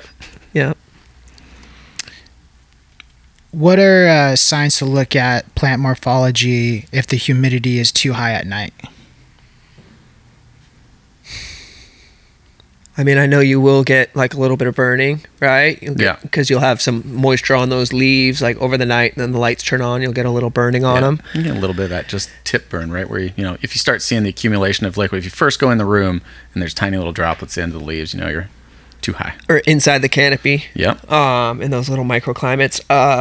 And then other than that, I mean, I know this humidity high is probably from a few things, right? You're probably irrigating too often, right? You're either keeping your substrate EC high, because that's where a lot of the humidity is coming from in these rooms, right? It's when you're feeding your plants, right? So I've seen before, like in a high humid environment where the plant will almost do like a vegetative, like little like spurt at the top, right? It'll like shoot out a little stem, right? Or a little leaf. It'll come up. Yeah. And that's keeping your shit too wet, right? And then I think that also ties into the humidity at night. But to say like, oh, high humidity at night causes this directly, Causes PM maybe. Yeah. No shit. I think Every time. Yeah. Yeah. That's not morphology, that's disease. Yep. Yeah. I think this is one of your questions, Mo, Best way to avoid bud rot while growing monster nugs. That was not my question. This is actually something I informed the community about This quite is a one lot. of the questions that you got. Yeah. Oh, okay. Yeah, so, I've been growing with LEDs since the beginning, and I've been dealing with bud rot, and it's basically coming down to, doing an appropriate taper, not doing a flush for 2 weeks. Obviously, it depends on your pot size, but it's getting humidity down. The last 3-4 weeks, getting it down to 40, 35%, and we're seeing, if you feed 100 gallons, you need minimum 800 pints of dehumidification, but if you're growing monsters, you almost need double. So like Roach is talking, retrofitting the HPS rooms, you need a ton of dehumidification now for these LEDs, and they just hit on a different level. If you're pushing over 1,000 par, you're gonna have issues if your shit's not controlled. Yeah. And then you have to break down every nug all the way to the tip. That's another big thing for like the caregiver market out by me. If we're giving cannabis to our patients, you don't want them to have bud rot inside of it. So it's upon you, the grower, to make sure everything's clean once it gets out. Yep. Tips and tricks for cloning. Which is better to grow? Which is better to start from, clone or seed? I mean, obviously, clone is. I mean, what's your motive? What are you trying to do, bro? Are you trying to grow some shit everyone else got, or are you trying to find some new shit? Because if you're trying to find some new bomb shit, you pop seed. If you're just trying to run production, clone, right? I got a different look on this from the disease aspect here. I think shoot it. I think tissue culture is going to be kind of the future here. A lot of other plant industries have tissue culture, cleaning of disease, certification programs. So you make clean stock, you send it off to a certified nursery, and they send out clean clones, and you know what you're getting disease free. I think there's going to be some of that in the future. And then seed, you got to have cleaning protocol. You're right. You're never going to get a new plant without a seed. You're not going to get that. So go from there, find the one you want, get your fire, bring it back into tissue culture, back into the lab, make sure it's fully clean, certified program, and you can send out certified clean clones. You guys do a lot of tissue culture at Jungle Boys, and you were growing there before you were doing tissue culture, right? What are the biggest difference you're seeing in total overall plant growth characteristics and health with TC? I mean, just the fact knowing that all the cuts that are coming to all the facilities out there in LA from the nursery, Walt and Mike over there, that is their area of expertise, cloning, tissue culture. I think just having that in the back of your head that all those moms came from TC, right? Because people think oh, all their plants are TC, right? It's not the case, right? That would be impossible, right, to scale, Crazy. right? Crazy. You basically have to, bring out a fully clean tissue culture meristem plant, right? I know they went over this a little bit, and then you mom that out, and then you're starting fresh right away, but benefits, I mean, there's a lot, dude. We had a bunch of old strains, right, when we fired that up that Ivan's had for 15, 20 years, whatever, and then when you clean them up, you can see what's coming out of these fucking things. Yeah, they've had disease probably. There's a lot of different things going on. Yeah, they've been around for fucking ever, so they collect little things along the way. Yeah, definitely. It is the future. You're talking about a lot of the changes over the last few years. This one's where it's going to be going. Proper breeding, definitely in the cards, for disease resistance, pest resistance, and then certified clean stock. What do you think about CRISPR? I know this is complete fucking curveball, but I've seen some of this shit going around. I've talked to a few people at Netafim and stuff about it. I don't know. What are your thoughts on genetically modified crops? I'm generally because it's coming to CRISPR. Cannabis. Yep. It's coming to cannabis. You said tissue culture is the future, so I'm what about CRISPR then? Because that shit's the fucking future. It's happening. I mean, mold resistant, pest resistant plants. We just had this podcast, the last podcast with Tassa. Yeah. Did you listen to it? I did. I didn't get all the way through it, but I did listen to the first 20 minutes of it. Yeah. Yeah, she had, we talked a little bit about CRISPR and what they're doing. I think she said there's 80 different genes that they found that were PM resistant. They can splice into the DNA chain. Yeah. And I think it'll be a benefit ultimately. You're using cannabis genes and putting them in cannabis, so you're not taking it's fucking not corn. Right, exactly. And or they use for the freeze resistance in plants back in the day. It was like, oh, they took a fish gene or something, so it freaked everybody out. Nobody's eating that, just for the record. But I think it'll be huge. You want people to spray less pesticides, and have a healthier crop, and you want to be able to have people smoking this. We should look at other avenues that are available to us than just no CRISPR. And you're putting a cannabis gene back in it. You can spend decades breeding to get that gene in there, or you can identify, isolate, and reinsert it into a plant. I think it's going to happen. Either Already way. happening. There's Emerald Conference was kind of down south here in a couple weeks back, and there was a group that actually made some stable GMO cannabis plants. So a lot of them, they're not necessarily carried on through seed. And they actually made stable ones. And they had a fluoroprotein in it, and so Clone only, pretty much. Yeah. So right now it's kind of clone only, but they were able to actually get a stable gene into a plant and have seed carried through. So Crazy. It's moving forward, and it's happening. It already exists in other industries. Now it's just a matter of where it comes in cannabis. Yeah. See what the next 3 years brings us, right? I know. Yeah, that's pretty crazy. It's going to be crazy for sure. Yeah.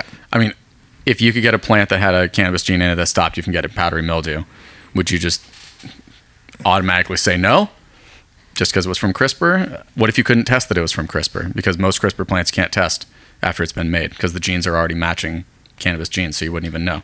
Somebody could claim that it was a traditional breeding program. How would you know? Kind of already genetically modifying it just by doing selective breeding. That is genetic modification. That's exactly what it is. You just happen to be doing you're it just in a lab. you're just not doing it synthetically, right? Yeah. Like literally taking cells and yeah. And if you can't tell the difference and somebody said they got it through traditional breeding, would anybody be the wiser? yeah, exactly. Yeah. What's up, bud? You got some questions? Yeah, so I think a lot of people... Finally, bro. Ask this guy some questions. Yeah. Point the camera on him. Yeah, Put the camera on him. There's a reason why the camera's never pointed at me. Yeah, at home we call you Bill Belichick for putting this team together. But I know a lot of people want to know how you met Ivan and how Athena started and, the beginning of all this. Yeah, for sure. So running a hydro shop, I always wanted to get the Jungle Boy account and sell him hydro equipment. I worked hard at that. And we started doing business together and selling hydro equipment to Jungle Boys. And then I went down, I think you guys were at 17th Street or something. And I walked into Ivan's office with a DE1000 and was like, hey, I can make a better light than the Gavita than what you're using now, And he was like, all right, show me, So we hung some and sat in the office at TLC with Roach and designed the Lux DE1000, Roach, Ivan, and myself, and designed pretty much I personally think the best double-ended light that's ever come into existence. Would you concur with that? It's my baby. Yeah. So, it really all started with Lux and designing that DE1000. Still got a ton of them. Bro. Yeah, they crush it. Fucking love those They things. pull a half pound more per light over any other double-ended on the market. I mean, it just is what it is. Those are facts. Yeah. And at the time, Ivan and Roach were using another nutrient line, and what I really saw was that Ivan called me up after we created a light that was just sick, and I think Ivan wanted to create a nutrient line that he could control, because obviously his whole livelihood has to do with what he's feeding the plants. You agree with that, Roach? Yeah, I mean, that's what we live and breathe, bro. Step one. Yeah. Step one, so what do plants need? Yeah. Light and nutrients. But I think more than anything, it was something that he could control and not have some small nutrient company just throw some random formula change or do something that he didn't really want in his garden. And yeah, because it happened. It did. Yeah. Yeah. It happened, and we were sick of it. Yeah. So that's when. So that's when. To be blunt. Yeah, exactly. So we ended up getting Chris Durand involved. Ivan called Chris and Lacey and came down, and Chris Durand had the formulation of the blended line already that he had formulated, and we went to work on Pro line, and that's when you know, you have that eureka moment when you're working with, you know, somebody like Chris, you know, UC Davis, you know, director of greenhouse research, this and that, and you're using a 2-part formula, and you've been using, you know, I was personally a Canna guy. You know, I was Canna through and through. You couldn't get me off of it. That was my line. I would only use Canna. But then you know, Chris Durand gives you a 2-part, you know, powder formula or 2-part in general, and you go and you crush and grow the best weed you ever have. You're like, holy shit. Yeah. Simple. I think the better question was, how did I meet Brandon? No, but we'll do that. How did we meet? We'll do that in another podcast. No, you brought it up, bro. We already down this path. Yeah, let's hear it. Yeah, how did what conference was down in Vegas? I was I think it was because I was already like talking to you guys, right? Yeah. We were already ordering hydro shit from you, but I had never met you. Yeah. Right. So Yeah. I stumble into some conference in Vegas. It wasn't MJ BizCon. It was like before something. Yeah, it was the smaller one. Yeah. I'm like walking around checking everything out and stumble across this guy. See that they had the Hydroponics Inc. shirts on. I'm like, what's up, motherfucker? Like, you know? And yeah, rest is history, bro. It's a good night. It was a good night. Roach and I. Yeah. All the details are going to be more interesting. Off this podcast. Yeah, for sure. Yeah. Definitely.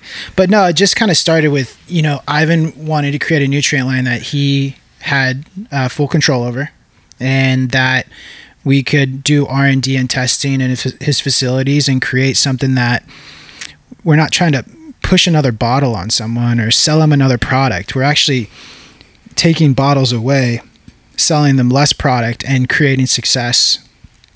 And that's why we continue to always, you know, change and adjust, because, you know, having access to people like Roach and the team at Jungle Boys, Walt, you know, 100s, you know, Debo, all the guys down there, and getting feedback on multiple facilities of what we're seeing with different formulations and changing and doing the R&D is really what makes Athena. And we're always working, you know, so it's a special team for sure. Nobody else in the industry is coming close, in my opinion, to what you guys are doing. Thanks, brother. And that Appreciate leads to the question of the facility advisors. You know, what made you, you know, who came up with putting together a team of killers, you know, to go out there and show people how to use your product? You know, I think it adds great value.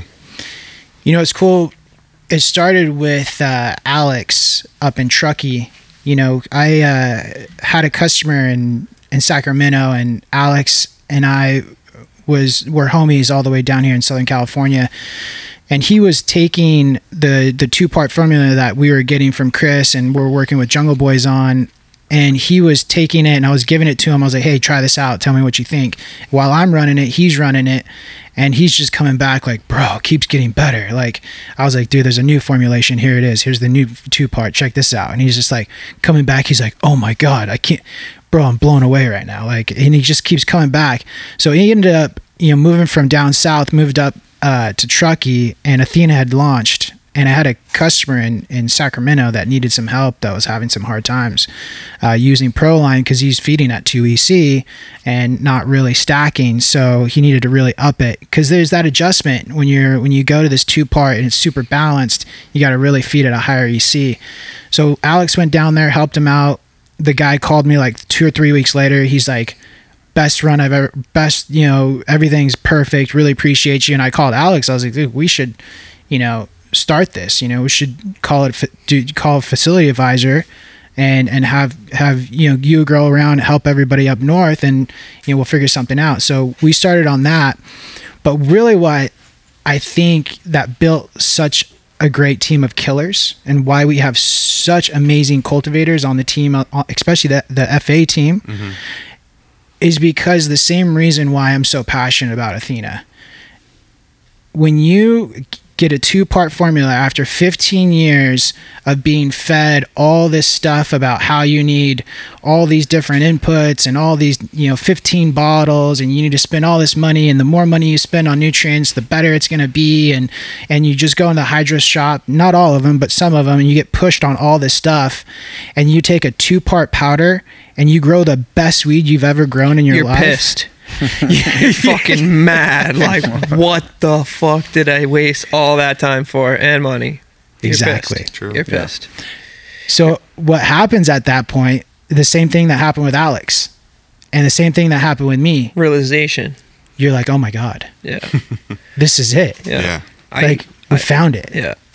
And then when you get that, right, all the guys on the team, Max, Dylan, JJ, all these guys that have been growing weed for a long, long time, you know, you give them this 2-part, you give them a bottle of Cleanse, and you say, go for it. Cut them loose. And then they're like, they come back to you and they're like, holy shit, bro. Like, we have to share this. Mm-hmm. Like, we got to get this out. Like, we got to show people that they don't need all this other stuff. You know, they could do it with this 2-part and Cleanse. Like, that's all they need. That's just how people are, though. If you find something that you like, you're going to tell people that you like about it. You're going to be like, oh, dude, I just got these new shoes. They're sick. You should Yeah, try it. They're dope, exactly. you know? Have you seen these? They're sick, you know? Like, you're Yeah. going to tell people about it. Yeah. Just naturally. you Yeah, know? exactly. Yeah. And that's what happens. And that's what happened. That's how we got such killers on the team, because these guys are believers. You know, Dylan gets hit up all the time. You know, Mitten Master gets hit up all the time to go work for other nutrient companies, go work for other hydro companies, probably for more money than we pay him, you know, but he won't, because he believes in what he's doing every day. When you believe in what you're doing every day and you go to work and you're changing growers' lives one by one, It's rewarding, bro. it's extremely rewarding. Yeah. You can't put a price on that, period. It You've does. personally helped so many people, me Thanks, included, like, and my little homies. Like, you've Thanks, done brother. more for us than anybody ever has. Appreciate you. No, really. And Thank then you. once we do see the belief, now it's like this team family thing, and it's just full steam ahead. Yep. You know, and then now a lot of people too are copying your blueprint. You know, Yeah. a lot of people are putting facility advisors out there, and Yeah. you know, you're at the top of the hill. So You know what? People, you would think that I'd get upset about that. You know, I'm not. I think if we're promoting good industry knowledge, it's what's good for the community. If they want to copy our products, if they want to have people that, you know, create facility advisors that go help other cultivators be successful, stoked. Go do it. You should do it more. you're way ahead of the trend though, so I don't think you have to worry about that. Thank- You know, thank you're getting you, everybody stuck behind you. Appreciate you. Thank you. And then they look up at you, and you know it's hard for them not to be salty because Yeah. you guys came in here. You know, I was in the grow store not long ago, and I was telling them about Lux lights, and they thought they were truck lights. They had no idea. Yeah. You know, or Athena, they had no idea, and I told them, I was like, the wave from California is coming, and it's going to crash on your fucking head. And Yeah. it did. Yeah. You know, it took a couple years, but now it's everywhere. Yeah. You know, people are crushing it. It's so simple. You know, thanks to Chris and, Simple. you know, everything he does. Like, blended for me, I've never had better results. I run 5 mils CalMag, 11 A and B, no runoff. Perfect every time. Every leaf green. Yeah. Going to my veg. It's No runoff. spotless. No runoff. Ballsy. It's so forgiving for me with the liquid nutrients. So it works for me. Yeah. You know, and I tell people what works for me, you know, so, but immaculate moms and cuts, and that's what I do. So, Yeah. but the next question is, are you going to follow the Jungle Boys to Florida? You know, the whole, team, or are you guys just going to set something up out there? So I bought a house in Florida. A lot of the management team, is moving to Florida. There'll be some presence out here in California. We are rolling up a new warehouse there, just because Ivan is going there, and there's going to be a presence there that, Athena, we thought about it a lot, and Athena should be there.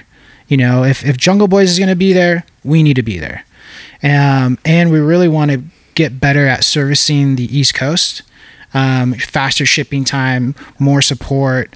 The East Coast is coming online. Mm-hmm. We've got a pretty good foothold on the West Coast, and we could always be doing better. But we definitely need more support and more energy on the East Coast. So yeah, we'll be out there in Florida with Roach and all the boys. That's exciting news. I guess the last one for you is the remaining international events for Athena. You guys just went to Spain. Do you have any more planned for this year for the team? Yeah, I think we're doing something in the UK pretty soon. And I missed Spain. I was so mad. I heard. I was hurt, dude. I didn't go either. Yeah. I had my grandma's celebration of Did you go? life, so I couldn't make it. So yeah, We stayed. yeah, we gotta work. Now it's pretty cool to, I never really get asked a lot of questions, so Let's kinda- do this more. Yeah. Let's flip it. Yeah. I'm it sitting more. there next time. You're sitting here, Yeah. camera on you, and I'm just gonna ask you your life story. Right, don't- Yeah, no, just side profile. You're gonna get the hot seat at the end. Yeah, you guys are all. We do kind of need a life story from you though, because it's pretty epic. Yeah, you gave us a little touch of it, but you need to really like go into it. Oh man, I think it's dope. When we go that deep, Yeah. Ivan's is more interesting. Yeah. So there's some specific questions from you for you, Jay, that we got on Instagram, which was just super cool. This is who are your top 5 cultivators that motivate you? So Roach and the Jungle Boys is definitely Stop. one. No, coming up on Stop. YouTube, Had to teaching say it. myself how to grow, those guys were crushing it. You know, seeing Burner and seeing just the whole, the whole crew. So Jungle Boys is definitely one. Dylan is another. Dylan and Max. Max was my first mentor. You know, getting on Instagram and seeing him crush and spread information. So I kind of carried that torch, you know what I mean, and started passing on information to growers. All he told me was how clone tech, and that meant the world to me. Now my clones are booming. Yeah. So Max was definitely my biggest influence, the only person I would call my mentor. Dylan, and then Dylan's consistency. Even if he has problems, he gets shit done. You know, he gets it in flower and he gets results. That's, my motivation for Dylan. A couple more, what is that, 3 or 4? Yeah. Craft Farmer, most recently. He's also on the Athena team now. He teaches me how to navigate myself through this, like being confident and being myself, and the whole cut the check mentality and all He's that. got Craft Farmer's got more confidence than all of us put together. Oh, that's good. But He's I'm a typically savage. the quiet guy. Yeah, So yeah. he rubs off on me, takes It's me under his good. wing. He actually wants to fly me up to Santa Rosa after this, which I cannot. But so he's becoming a big inspiration. Learning from him, and then would just be my best friend Brett, the Chromatic Cultivation. He actually helped me get him on Athena. He grows fire, in the basement, and he kills it, bro. Quality next level, and it pushes me like, damn, bro, I gotta up my game, But those would be my biggest motivators. But yeah, definitely Roach over here is one of them. And it's funny, everybody I named is on the Athena team, is under the umbrella. crazy. Every single person. That's So, crazy. That's pretty cool.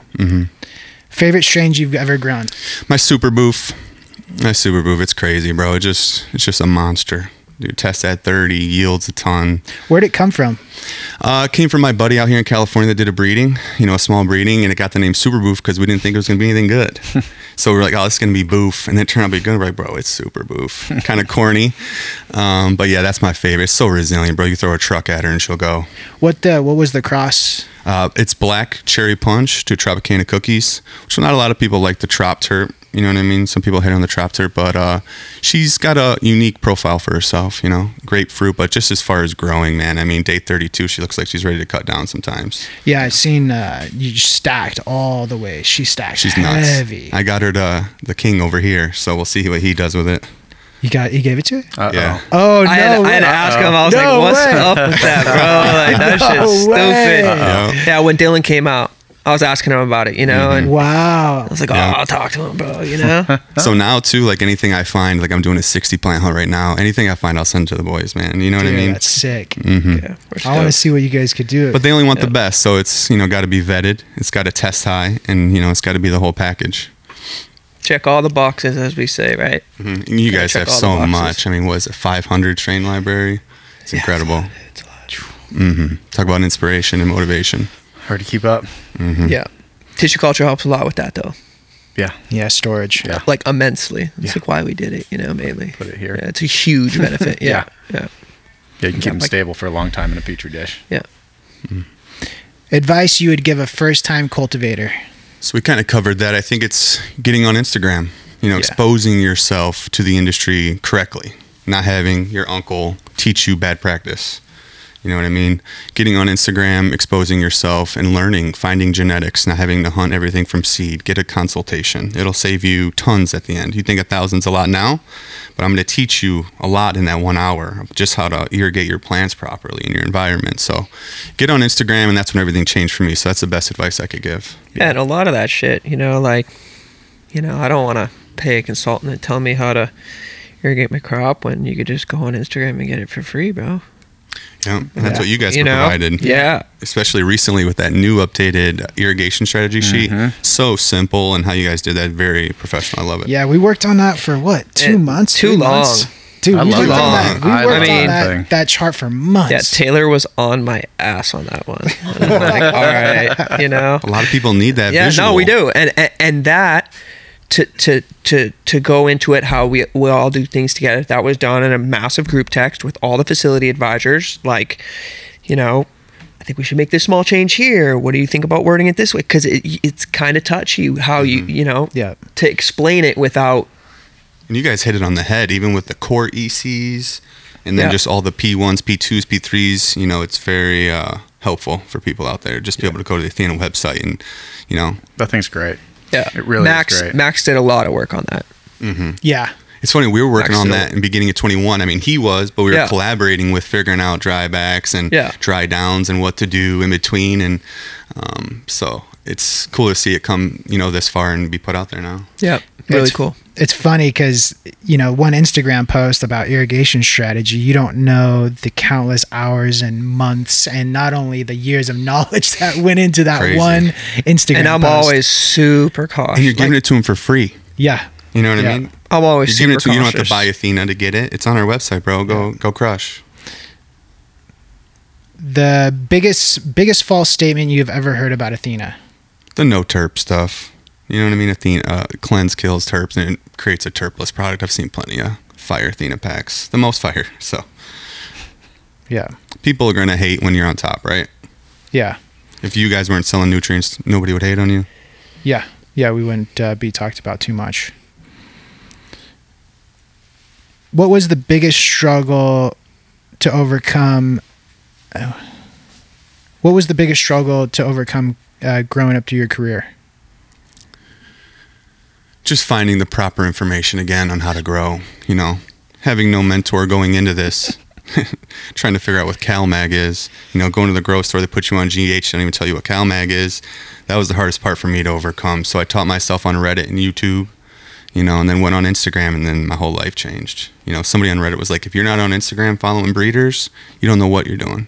So I got on Instagram, and my whole life, you know, everything changed. I knew I had to have a sealed room. I didn't know what that was when I started. Yeah. You know, so that was the biggest thing for me to overcome, is just finding the proper knowledge.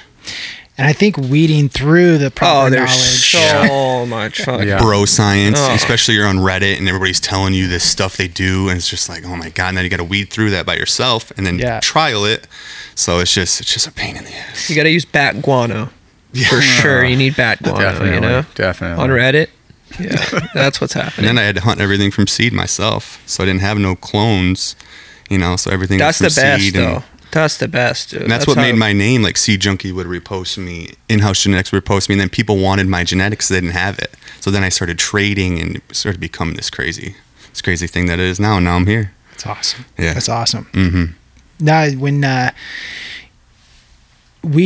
going back to weeding through the information, even when we first started talking, you know, I was like, I think are you still using 5-gallon pots? No, we're in 2-gallon. You're in 2-gallon. Mm-hmm. But when we first started talking, you were on 5-gallon pots. You're adding a bunch of stuff. Mm-hmm. We won't go into details, but you're adding a bunch of stuff to the Athena line. And I kept telling you, hey, smaller pot, you know, cut it back just to the 2-part Athena Pro line. Don't add anything. You know, monitor your irrigation strategy. Monitor EC in your cocoa, and you'd kind of like, all right, cool, like, and it took literally like 6 months before you did a full run, I think, of just pure Athena, because there's just so much other information coming at you. Well, I'm also, you know, running a new product, and I only have one shot. This feeds my family, you know, and Yeah. plenty of other people. So I can't risk everything on a run, even though you're telling me and I see, you know, that it works through other people. I got to be careful on how I put it in my garden. I respect And that. everybody has that in the back of their head, no matter what. If you don't, you're But then, like, careless. but then when I see the results and I'm a believer, things change. Yeah. You know, Yeah. so now I believe, oh my God, we don't have to buy 7 bottles, bro. Believe nothing of what you say and half of what you see, bro. You know. How's the 2-gallon pots treating you compared to your 5s? Well, I mean, it's all the same to me. You know what I Yeah. mean? When we were hand watering, it's just basically mimicking a P1, P2, P3. Big saturation, slow dry down to where in the morning we fully saturate again. Yeah. So going down to a 2-gallon, you know, we're running 4.3s. And I don't see much of a difference in quality. You know what I mean? We're pretty good at our hand watering tech. We dialed it in. But, it's definitely nice not to have water every day, What's a good strategy to pick the next new strain before the wave? Well, either you got to make it or you just hunt and find it. I don't know. That's a tough question. Tell them the future. I think OG is coming back. It is. I hear OG's it's coming I mean, back. OG never left because real smokers really only smoke OG because it's the only thing. Like, at least for me, I never get tired of it. Right? A lot of these flavors and shit, you go through a zip of it and you're like, yeah, give me some OG. Not even high, yeah. Yeah, give me some OG. Need some smacker. But I've been hearing that the OG's coming back, Green Bud's coming back. Yep. A lot of people want purple gelato cookie gas, and if you ain't got it right now, you're not selling it. Make Green Bud great again. Mm-hmm. Yeah, I was just talking to my boy yesterday, and he was just like, OGs, and I was just like, okay. 6 months later, it'll be back to perps. Purple OG. Purple will always sell, in my Yeah. opinion. Flavor profile with Athena, what to expect? I mean, what your genetics can provide. I mean, if you irrigate and, he was talking about dry and cure your stuff properly, you're going to have no problems with your Athena. You're going to come out having fire. And usually what we're seeing, too, with people testing Athena, like Mitten Gardens, Steve, THC levels to the roof. Yeah. With Athena. It's stupid. Yeah, no, it's crazy. Even terp percentage, like, obviously you want to dry your plants back and, spike that stuff up at the end, but just seeing insanely high results, especially for Michigan. Out here, I've always heard, a 30 here is like a 20 at home in Michigan. So if we're hitting 27s, 30s, it's a big deal. And Athena's helping a lot of people do that, and our market is driven by THC percentage out there. Yep. So if you're hitting 22s, you're not selling your product Which is right now. so stupid. It's horrible, bro. And Yeah, all these it's like facilities want to grow dank, and they can't. Like, some of the bombest weed is like, mid-20s, bro. Take like, an extra hit. Flavor.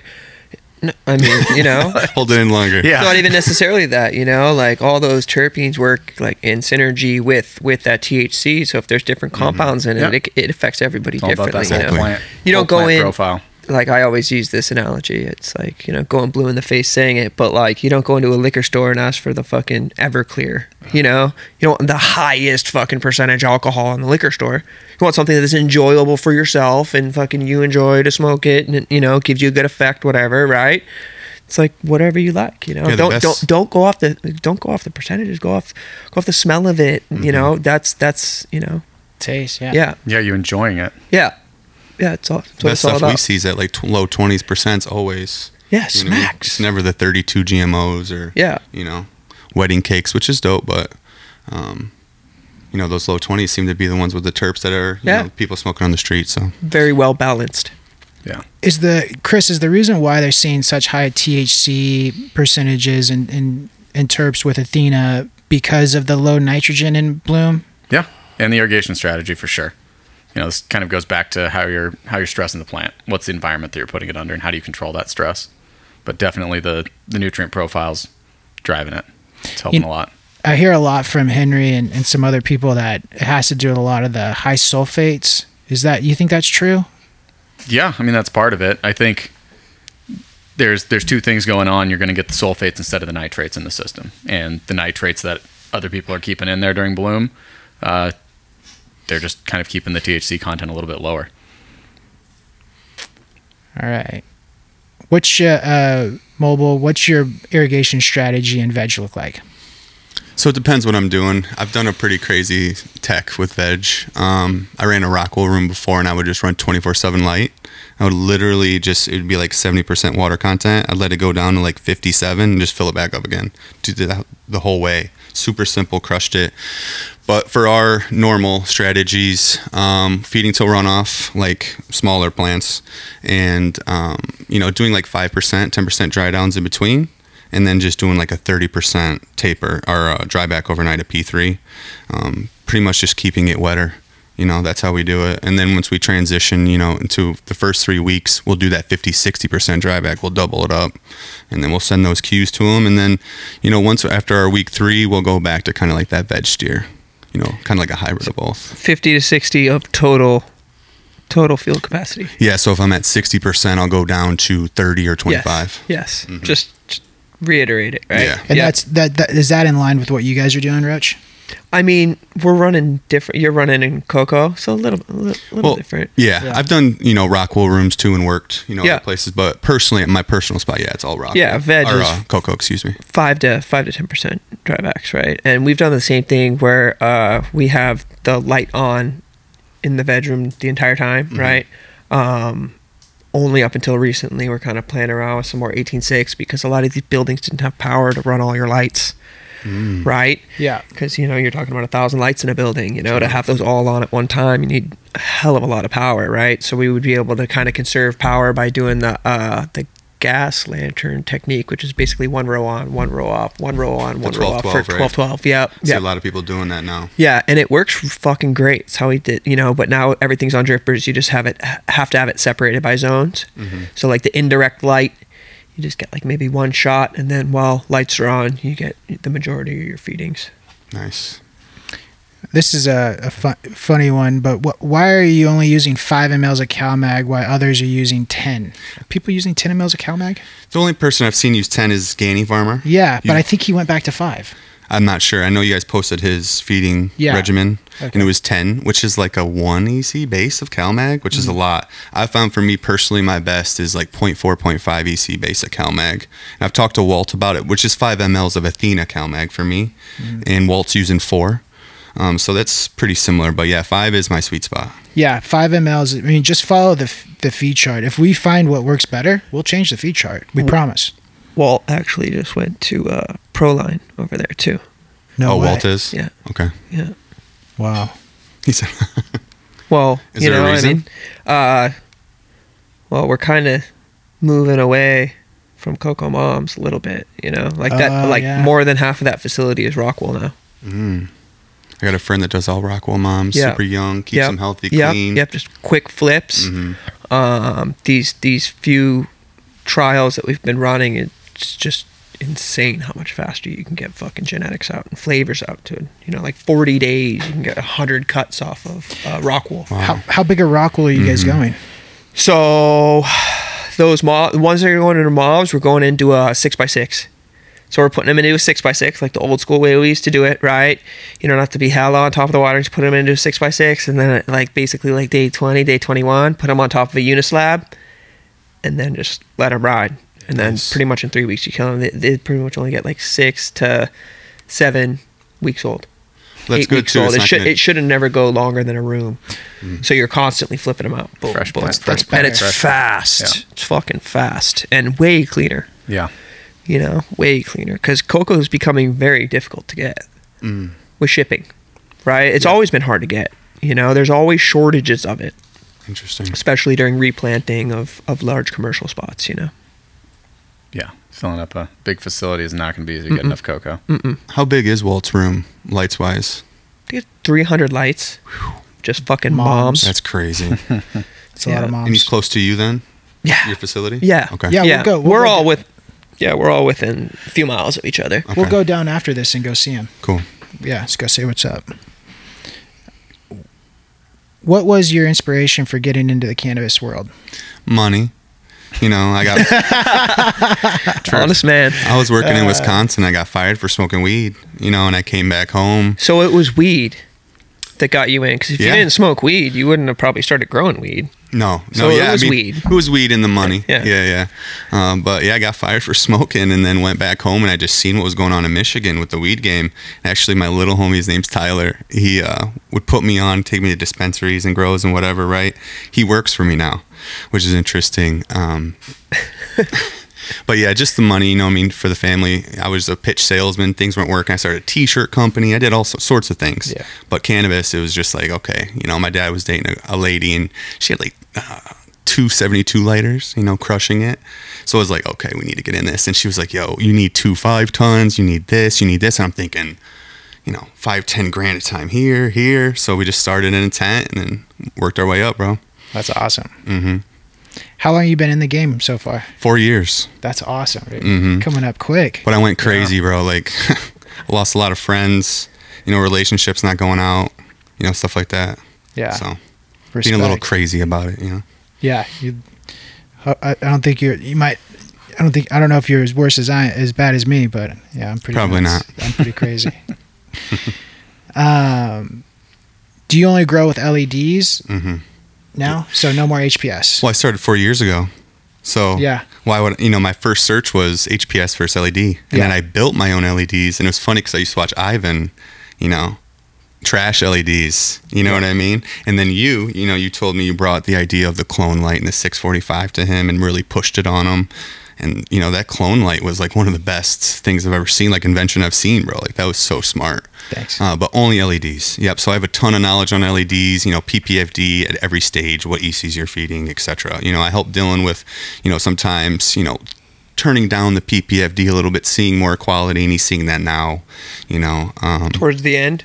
Yeah, well, just in general, we're seeing if you're pushing, especially like a Pro line at 3.5, 3.0 EC, and you're running 1300 PPFD, like you're just really asking for butter. Especially you can't get down to 40%, 35% humidity, and your dry room might be out of whack or whatever. I mean, it's very difficult. If you're trying to hit that 3.5, 4 pounds of light, you're gonna have tons of butter out. Yeah. With LEDs especially.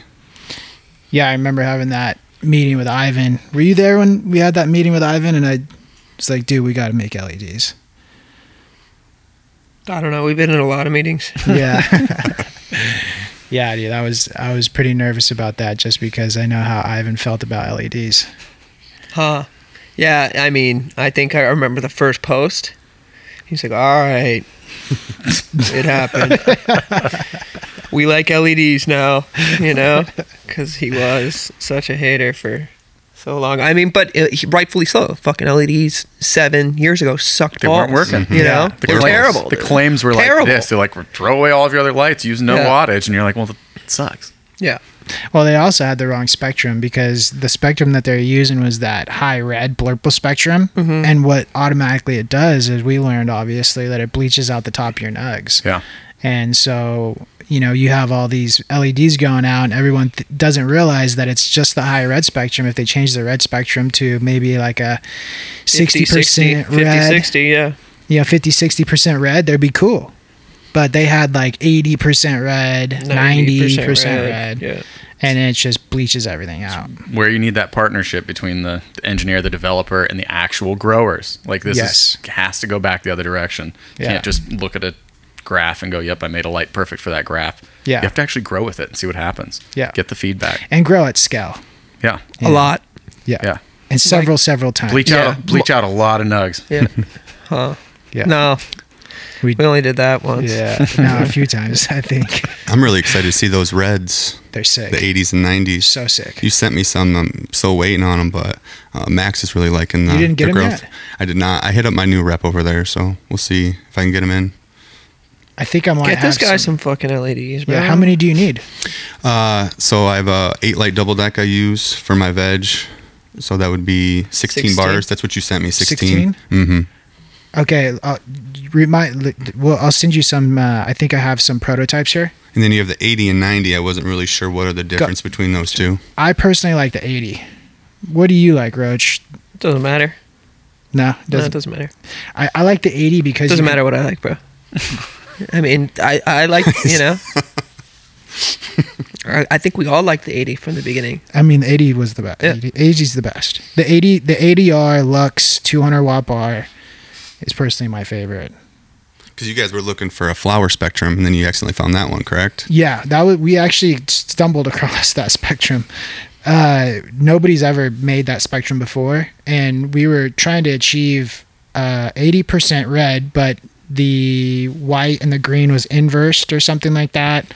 And we came up with that spectrum, which was easier to work under, but gave the same benefit.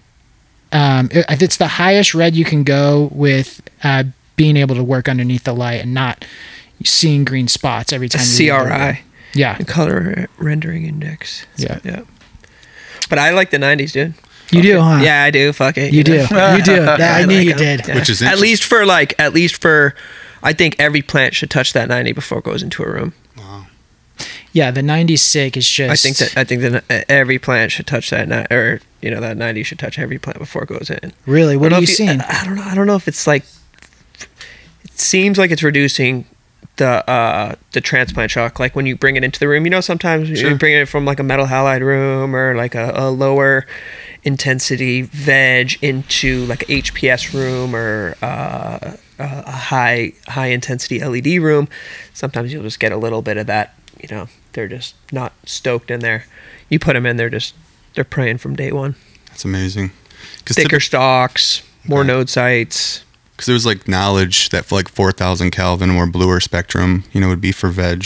And you do the more yellow 3K spectrum. And you guys did the complete opposite. Yes. Yeah, we did opposite. Because I've seen 645s, which is I think 3,800 Kelvin, killing my veg. Yep. Great. Yep. So that's my favorite veg light I've ever used personally, and I've used a few different brands. So that's why I'm really excited to see the 80s or 90s. You're gonna be and then the whole room being red. You have an 8 light double decker, so 4 and 4.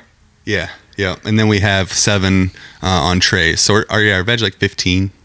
Roach is going to tell you to go 90. No, not all of them. Get some. Just get like, maybe get. I'll just give you all 90s. Because I was going to do an upper deck with one, test it. Yeah, do that. Yeah. If you have a double deck, you should be using 90s. Okay. Because the 645 doesn't dim down, unfortunately, below 40. So that is an issue I'm having with my double deck.